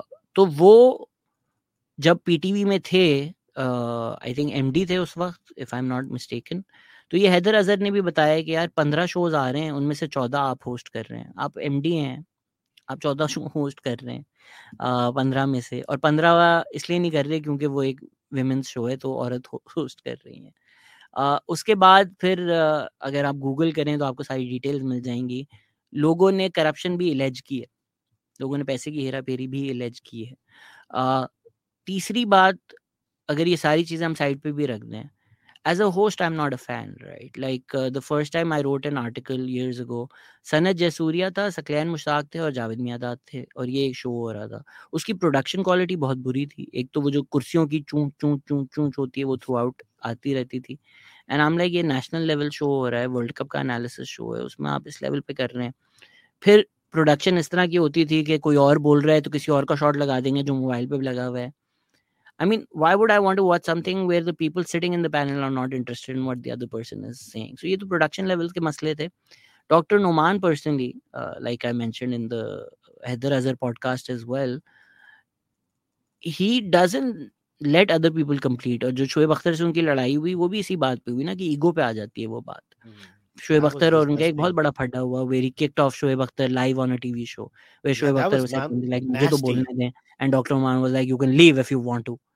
मतलब वो कोई स्कूल का बच्चा तो नहीं है ना यार, he is one of the greatest fast bowlers that has ever existed in the history of world cricket. वो कुछ बात कर रहा है, आप उसको इस तरह ट्रीट कर रहे हैं जिस तरह आपकी क्लास में कोई बच्चा बैठा हुआ है कि उठ के चले जाओ अगर तुम्हें मसला है मुझसे। And then Shoaib Akhtar got up and left, and then it was a huge issue, which is why Dr. Numan was taken off air after that incident, and he apologized as well, which is credit to him and the respect and grace he showed after the incident to acknowledge that it was his mistake, and he was very vocal and public about that apology. So full credit to him for that. But that's the culmination of a style that he has cultivated for years, which personally I'm not a fan of. मतलब वही बात है कि अगर सनत जयसूर्या बोल रहा है, so he'll ask a question, and before Sanat answers, he'll answer it himself. Sanat, how was it like playing in the 96 World Cup? And Sanat like, yeah, doc, it was very good to come to Lahore, the quarter-final. You played against Australia, Gaddafi Stadium, 27th October. You went to bed at 3:20 p.m. with Adapatu. I was in the stands watching you. First ball, you had it for 4. तो मुझे Wikipedia क्यों देना शुरू हो गए हैं, आप मुझे हिस्टोरिकल रिकॉर्ड क्यों देना शुरू हो गए हैं? And I don't know why he does that, but I would surmise that the impetus comes from, let me show the people who are watching that I also know a few things, that if Sanat is sitting in front of me or Miadad is, I'm equal to them, and I've also lived through this, and I also have analysis to share. But when you're a host, I think the spotlight should firmly be on the guest as opposed to you trying to hog it, and that I felt was a problem. If it's on YouTube, I have no problems. Everybody has a right, as long as you're not being vile or you're not falling below the standards of civility. You have a right to have your own YouTube channel. But when it's the national TV channel and you're hogging the spotlight on that all the time, and you're the one who's made the decision that it should be you, and then there are also question marks about the financial operations, then it's valid to raise some questions over all of that. Personally मेरा उनसे कोई मसला नहीं है, even तो जब मैंने ये आर्टिकल लिखा था, डॉक्टर नुमान ने एक 40 मिनट का शो किया था मेरे ऊपर, जिसमें जावेद मियादाद और सनत और डॉक्टर नुमान सब मिलकर मेरी ले रहे थे, क्योंकि मैंने बोला था कि बहुत कैजुअल लग रहा था, तो चारों सूट पहन के आ गए कि I hope he is happy now, we are wearing a suit for him. And then Sanath Jayasuriya was like, Doc, when I was at the hotel, people asked me that, Sanat, are you going to a walima? मुझे बहुत funny लगा था that Sanat Jayasuriya said this, and I was really young when this happened. This is probably the 2011 World Cup. तो मुझे अजीब भी लगा था कि सनत जयसूर्या और जावेद मियादाद मुझे टीवी पे डिस्कस कर रहे हैं, लाइक कि कौन सी मैं ब्लैक मिरर की एपिसोड में आ गया हूँ. तो सिर्फ यही मेरी उनकी पर्सनल तारीख है, अदरवाइज मेरा कोई पर्सनल इंटरेक्शन नहीं हुआ. तो जो मेरा क्रिटिसिज्म है वो आई फील बजा है. बट अगर डॉक्टर नुमान को मेरी कोई बात बुरी लगी तो उनकी उम्र मुझसे बहुत ज़्यादा है. I apologize, and doctor Numan is welcome to come on my podcast and we can sit across and have these discussions. So no, I did see that program Caught Behind. I think he seems to be fine, and I don't see any. Yeah, at times I do feel it's funny as even Rashid Latif tells him, "हाँ अभी मैं बोलूँगा, आप मत बोलिए," kind of a thing. So yeah, other than that, I genuinely feel it is fun. But yeah, Pakistani YouTube is weird, especially Pakistani cricket YouTube. I don't know why. I did see you didn't mention Aqib Javed. I've seen Aqib Javed making a lot of nasty comments. I find it very, very, very, very interesting that Aqib Javed does tend to make these comments. I don't know why. I just don't understand. It's a very gladiatorial approach that ex-Pakistani cricketers have. Like, I remember that one incident where Ramiz Raza and Mohammad Yusuf started going at it on some media channel, and that was the one. I won't even say that was hilarious, because after a while it becomes annoying, not even hilarious. So वो TV channels भी जानबूझकर जिन लोगों का आपस में मसला हो उनको बुलाते हैं और तीली लगाते हैं ताकि उनको रेटिंग मिले. तो हाँ, वो मोहम्मद यूसुफ वाज लाइक, आप इंग्लिश टीचर हैं, इससे ज्यादा मैं आपको कुछ नहीं बोलूंगा, इंग्लिश पढ़ाएं आप. हमने क्या, ये नेशनल टीवी पे क्या चल रहा है भाई? yeah, I don't know. Ramiz Raza ka I have never understood. Like, he also has a YouTube channel, then he's a commentator, then he became the PCB channel chairman, then he stopped his YouTube bit, and then now he's back to YouTubing, and now I don't understand. Like, you don't see this in India. It's not there. Like, in India, most of your good ex-domestic players are involved in the game somewhere or the other, at the state level or at the local level or the city level, somewhere or the other, or in the IPL or in the national side. It is very different. I just as an outsider, without sounding condescending, it does seem a little chaotic at times when you look at Pakistan cricket and the way things go over there. Like, how many chairmen have come, how many captains have come. India mein captaincy Azhar के time पे, अजरुद्दीन के time पे match fixing हुआ था और that was a turbulent period. But beyond that, since Saurav Ganguly took over, I think Indian cricket has been very stable, and it's been, from Ganguly to Dravid, from Dravid to Kumble, from Kumble to Dhoni, from Dhoni to Kohli, and from Kohli to Rohit. Now it's been a very smooth transition. Do people have differences behind the? I mean, human beings are going to have differences, but the way the nastiness comes out in Pakistan cricket, I don't see this nastiness coming out in Indian cricket at least. ये मैं यहाँ पे ये नहीं देखता हूँ जो, and sometimes it's a turn off, to be very honest. Like the way you explain, I clearly remember how Shoaib Akhtar was insulted by Dr. Noman Niaz. I was like, who does that, boss? Nobody does that on national television. Like, this is elementary, and for a person who's been hosting shows for like 30 years now or whatever, you don't do I that. think Arnab Goswami को इसका बहुत ज़्यादा credit जाएगा. उन्होंने वो जो format बनाया है ना, हमारे पहले न्यूज़ एंकर्स ने वो छापा, वही sensationalist way of doing things and shouting and having these 6 dabbas where everybody's shouting at each other, and now the same format has seeped into our sports shows as well.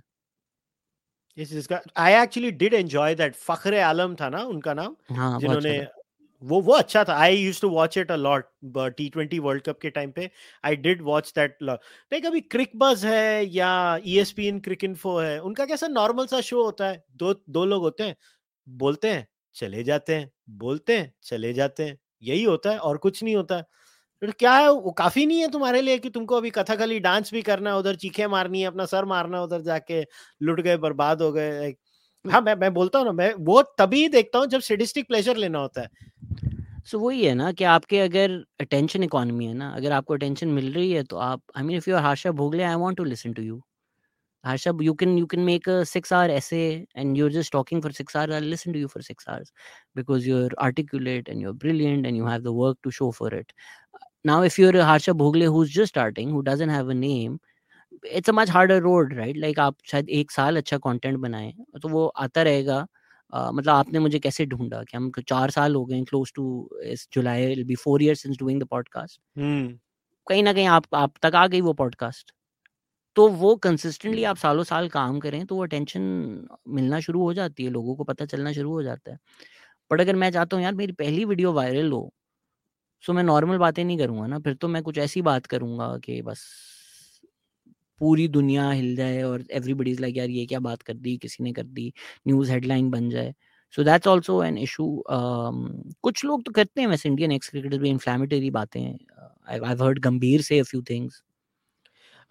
Honestly, Gambhir, if asked a question, he will answer it in a very straightforward manner, but he will not insult people. Like, he'll say this was a mistake or that was a mistake, but चिखने चिल्लाना कभी गंभीर ने भी नहीं किया है, गौतम गंभीर ने भी नहीं किया है. I know what you're talking about.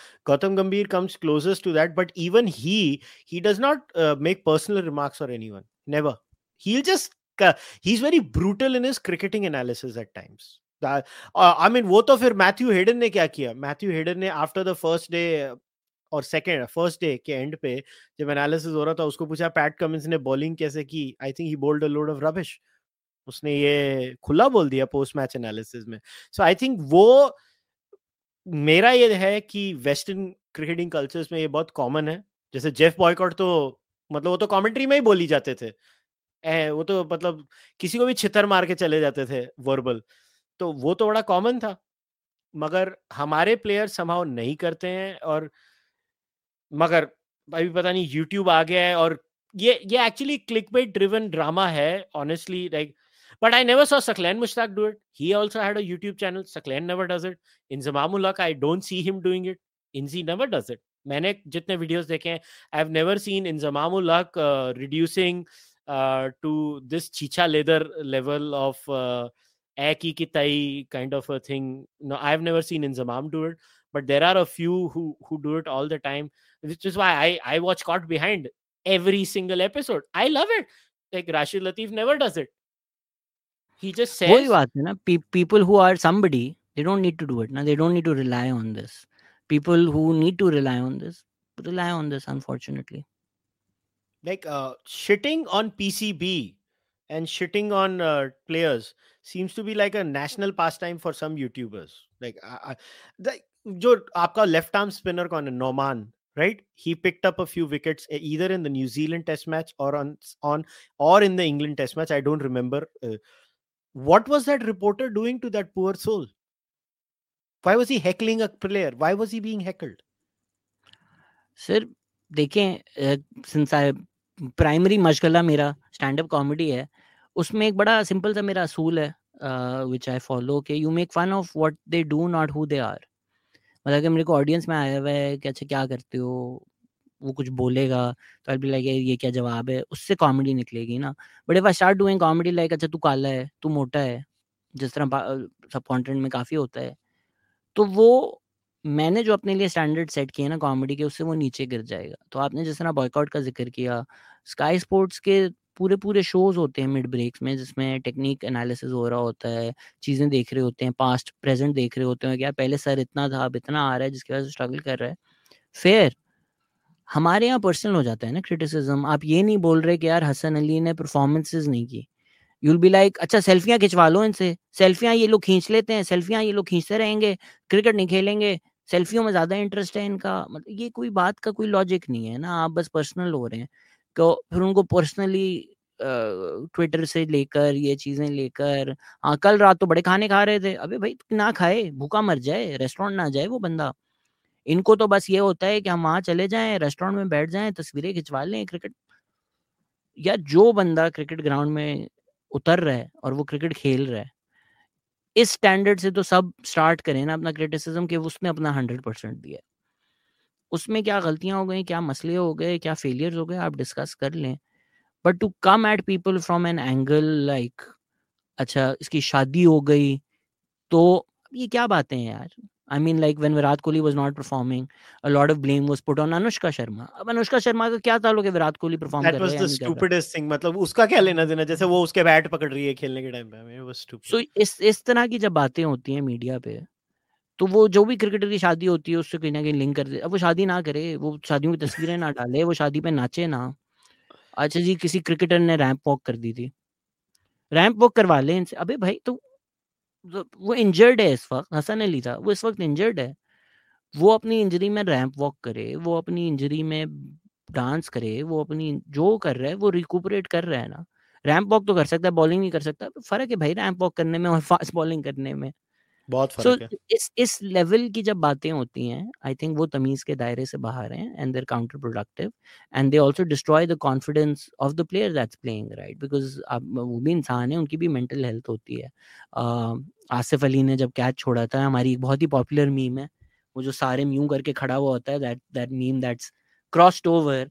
The reason he standing like that is because he is like यार मेरा दिल तो चाह रहा था गालियां देने का, but Asif Ali had just lost his daughter like a few Yeah. days or a few weeks back before that incident.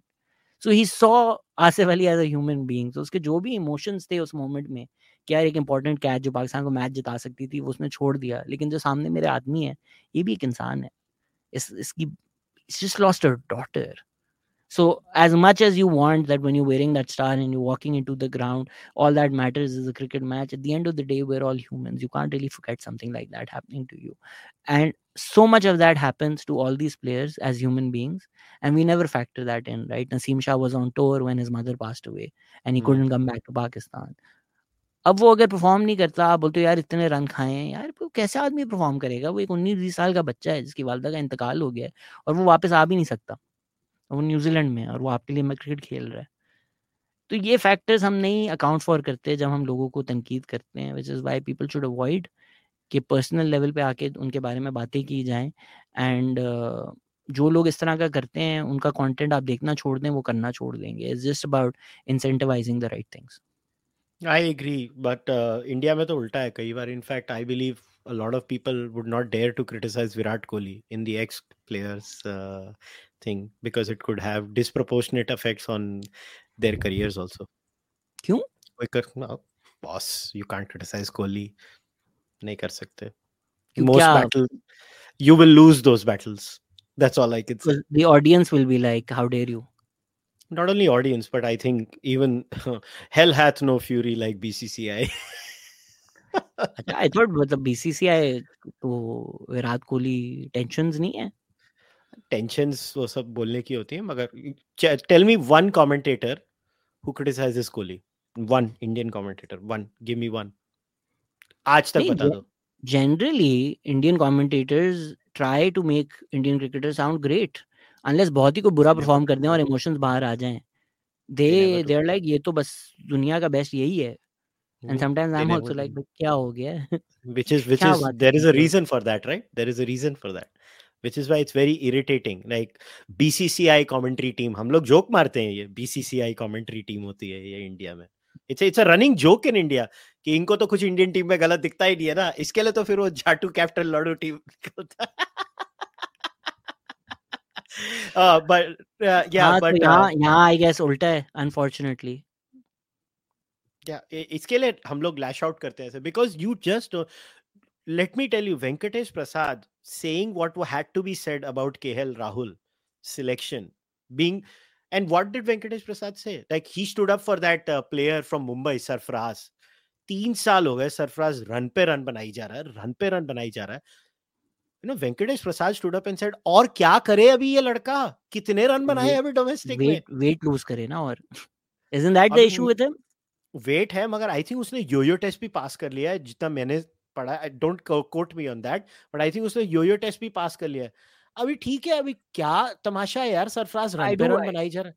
I do respect the Indian team for this hard line जो हम नहीं लेते, कि ठीक है यार वो छक्के मार देगा, लेकिन वो अगर फील्डिंग में आपको 20-30 रन लूज कर देगा, then not picking somebody, it makes sense. So as long as Sarfraz has passed all the fitness tests and issues, sure he should play. But in case he hasn't, then maybe he's not eligible to be a part of the Indian national team, which Pakistan sometimes has made relaxations to the detriment of the team.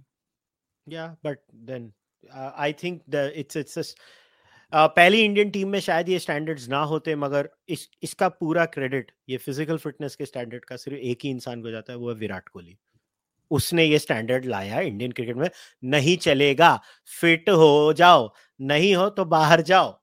ये विराट का है. ये इसके लिए credit पूरा विराट को हम India और पाकिस्तान की फील्डिंग को एक टाइम कंपेयर कर सकते थे. हाँ, अभी नहीं कर सकते. तो आप इंडिया, ऑस्ट्रेलिया, इंग्लैंड, न्यूजीलैंड की फील्डिंग को कंपेयर करें. Yes, Jadeja is what, arguably the best fielder in the world. Arguably, he is the best in the world. He is the best in the world today. But yeah, क्या बोले अभी. But it's fun at the same time. Every country, you know, it's very different. I personally feel, I think also it's got to do with the size of the economy, which and taking the right decisions at the right time. I think that one decision of getting Jagmohan Dalmia the freedom to do what he had to do with cricket. Today, in hindsight, you know, I was born in 1981. You can literally see the growth of Indian cricket post the 83 World Cup victory and just cricket taking off in India. And then 87 semi-finals में जाना, फिर वो champion of champions बनना, रवि शास्त्री का Audi मिलना. Then 96 World Cup हमारे यहाँ हुआ, हम फिर semi-finals में आए. हमारे देश में क्या हुआ कि हम लोगों ने solid investments की cricket में. And personally, I feel and this is from I think Pakistan is mismanaged, and I think it also shows in Pakistani cricket, the mismanagement. And can you not raise funds? You can easily raise funds, but the point is that it's just like the way the commentary is done at times. I just it's not fun to watch. Like I was watching the test matches because I'm a test match nerd, but let me tell you, I had to put it on mute most of the times. I was not enjoying the commentary. The production was shit. I don't know how else to say this, man. But like, I love Waqar Yunus, but I was not enjoying it. I was not enjoying. There was this just the breakdowns were like, I don't know. I like the lady. I forgot her name. She was actually very good. Rouge is very good. Yeah, sure. But I don't know what's with her beef with that guy and the banter. The banter was so irritating, like with that Basit or something. या नहीं, commentary के हमारा है shortfall बहुत ज़्यादा. उसमें भी favouritism और वो क्वेश्चनेबल चीज़ें होती हैं. And it's not like capable people don't exist. तो आपने डॉक्टर नुमान का जो जिक्र किया था, जो लोग बहुत सालों से कर रहे हैं, उनकी आर्ग्यूमेंट ये होती है कि केपेबल लोग नहीं है इसलिए हम लोग इन पोजीशंस पे हैं, बट वो हैं. आई मीन अब जो ये रेहानुल हक, हसन चीमा, हैदर अजहर, इन लोगों ने अभी शो किया फुटबॉल पे post the World Cup. And it was phenomenal. Hajra Khan was there, Emmer was there. So phenomenal show, right? So quality exists. आप अगर हसन चीमा का analysis देखेंगे, now he's being hired by foreign teams as an analyst because his work is that good and it shows. तो ऐसे लोगों को आप लाएं ना. I think Rehan is being hired by PCB now as well. तो ऐसे लोग जब ऊपर आएंगे, लोग इनको सुनना चाहते हैं. अनफॉर्चुनेटली जब आप नेशनल टीवी पे स्पोर्ट्स टेलीकास्ट कर रहे हैं तो आपकी एक कैप्टिव ऑडियंस है. I am not going to look at who is in the commentary because I am watching the match. But I agree with you, मैं भी म्यूट करके देखता हूँ. सिर्फ एक वजह ये है. दूसरी वजह ये है कि आपको पहली बॉल और आखिरी बॉल आधी आधी नजर आएंगी क्योंकि वो इतने एड्स चलाते हैं. वो लिटरली अगर किसी के सर पे बॉल लग जाए और उसको पानी चाहिए 2 मिनट, उसमें एड्स आ जाएंगे. सर पे बॉल लगी, वो साइड पे गया, एड चलना शुरू हो और जाएगा. यार ये कौन देखना किसका चाहता है बेहुदा इस आइडिया तरह था ये तपाल थी और सेंसोडाइन को बीच में डालने का. उनको बोलो चाय पी ले बाज में यार. ये किसका बेहुदा आइडिया था ये? Everything is sponsored. Every single second is sponsored. Now we bring you this boom boom timeout. Now it's a Tapal sixer. Now it's a Lipton boundary. मतलब इंडिया हर में भी होता है second. मगर ओवर के बीच में नहीं होता यार. ओवर के बाद में होता है. ब्रेक होती है तब करो, या ब्रेक डाउन होता है तभी फलाना सिक्सर फलाना चौका पोस्ट मैच कॉन्फ्रेंस में होता है जो ये होता है. I have never seen this kind of annoying coverage in my life कि मैच चल रहा है और डेविड गावर बोल रहा है टपाल टी पी लो. अबे क्या कर रहे हो यार? मैं खुद फॉरेन चैनल्स पे देखता हूँ पाकिस्तान के मैचेस. अभी जो रिसेंट कोई टेस्ट मैच अभी जो आ रहे थे वो उस पर मेरे पास ऑप्शन नहीं था, वो मैंने म्यूट करके देखा. वरना जो भी पाकिस्तान के मैचेस होते हैं जो फॉरेन ब्रॉडकास्टर दिखा रहे हैं, डिश टीवी मिल जाती है पाकिस्तान में, तो उस पर मैं देखता हूँ बिकॉज पाकिस्तान की कवरेज जो है इतनी पुअर है. I think money is a huge factor. Hopefully if there was more money in the game itself then the sponsors, we wouldn't be this heavily reliant on sponsors. उसमें hopefully people listening to this podcast will also realize that the love of cricket runs deep in both of our countries. So if we have cricket with each other, I mean ये political बातें हैं ना कि भैया Asia cup होगा तो हम नहीं आएंगे, वर्ल्ड कप होगा तो हम नहीं आएंगे. क्रिकेट को जरा साइड पे करें. क्रिकेट खेलें, अच्छी क्रिकेट खेलें, कंपेटिटिव क्रिकेट खेलें. सब देखना चाहते हैं. And at the end of the day we are all human beings and let's see each other as that as opposed to prioritizing party politics over the people to people connection, which I think at the end of the day matters a lot more. Even अभी जब पता चला लोगों के कि हम दोनों बात कर रहे हैं, काफी लोगों के कमेंट्स थे कि ये बात करो, वो बात करो, वो बात करो. But even if we disagree politically, we sat together and had a great conversation about cricket. मतलब ये चीजें ही तो जरूरी हैं यार. No, in fact, I was very clear with you that I will not talk about politics, and I use the word वहाँ पे गम ही गम होगा और दुख ही दुख होगा. मतलब it's not that I shy away. Like even you are primarily a political podcast. I don't hide. I am primarily a political podcaster. And I don't hide it. I am right of center. Coincidentally, हम दोनों ने colours भी पहन लिए. Yeah.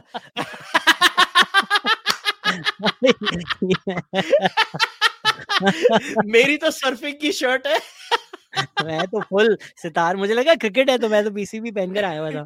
मेरी तो surfing की shirt है मगर यू वोंट बिलीव इट, मैं जब ये शर्ट आज निकाल रहा था सो मेरा क्या सिस्टम होता है, which is the shirt, there is a rack, जो इधर की रैक है वो निकाल लो. आई वाज लाइक आज मैं एक पाकिस्तानी यूट्यूबर से और क्रिकेट पॉडकास्टर से बात कर रहा हूँ और मैंने सैफरन पहन लिया और मैं वैसे ही known to be right of centre हूँ. हो गया काम. subtle messaging हो रही है, subtle messaging. subtle no, but no, I then which is why I appreciate the fact that you agreed to speak with me, because look, my political views are not going to change and I don't care about that. But I can still have a conversation with people. There were people messaging me, oh, he's left of center. I was like, I have left of center friends, I don't care.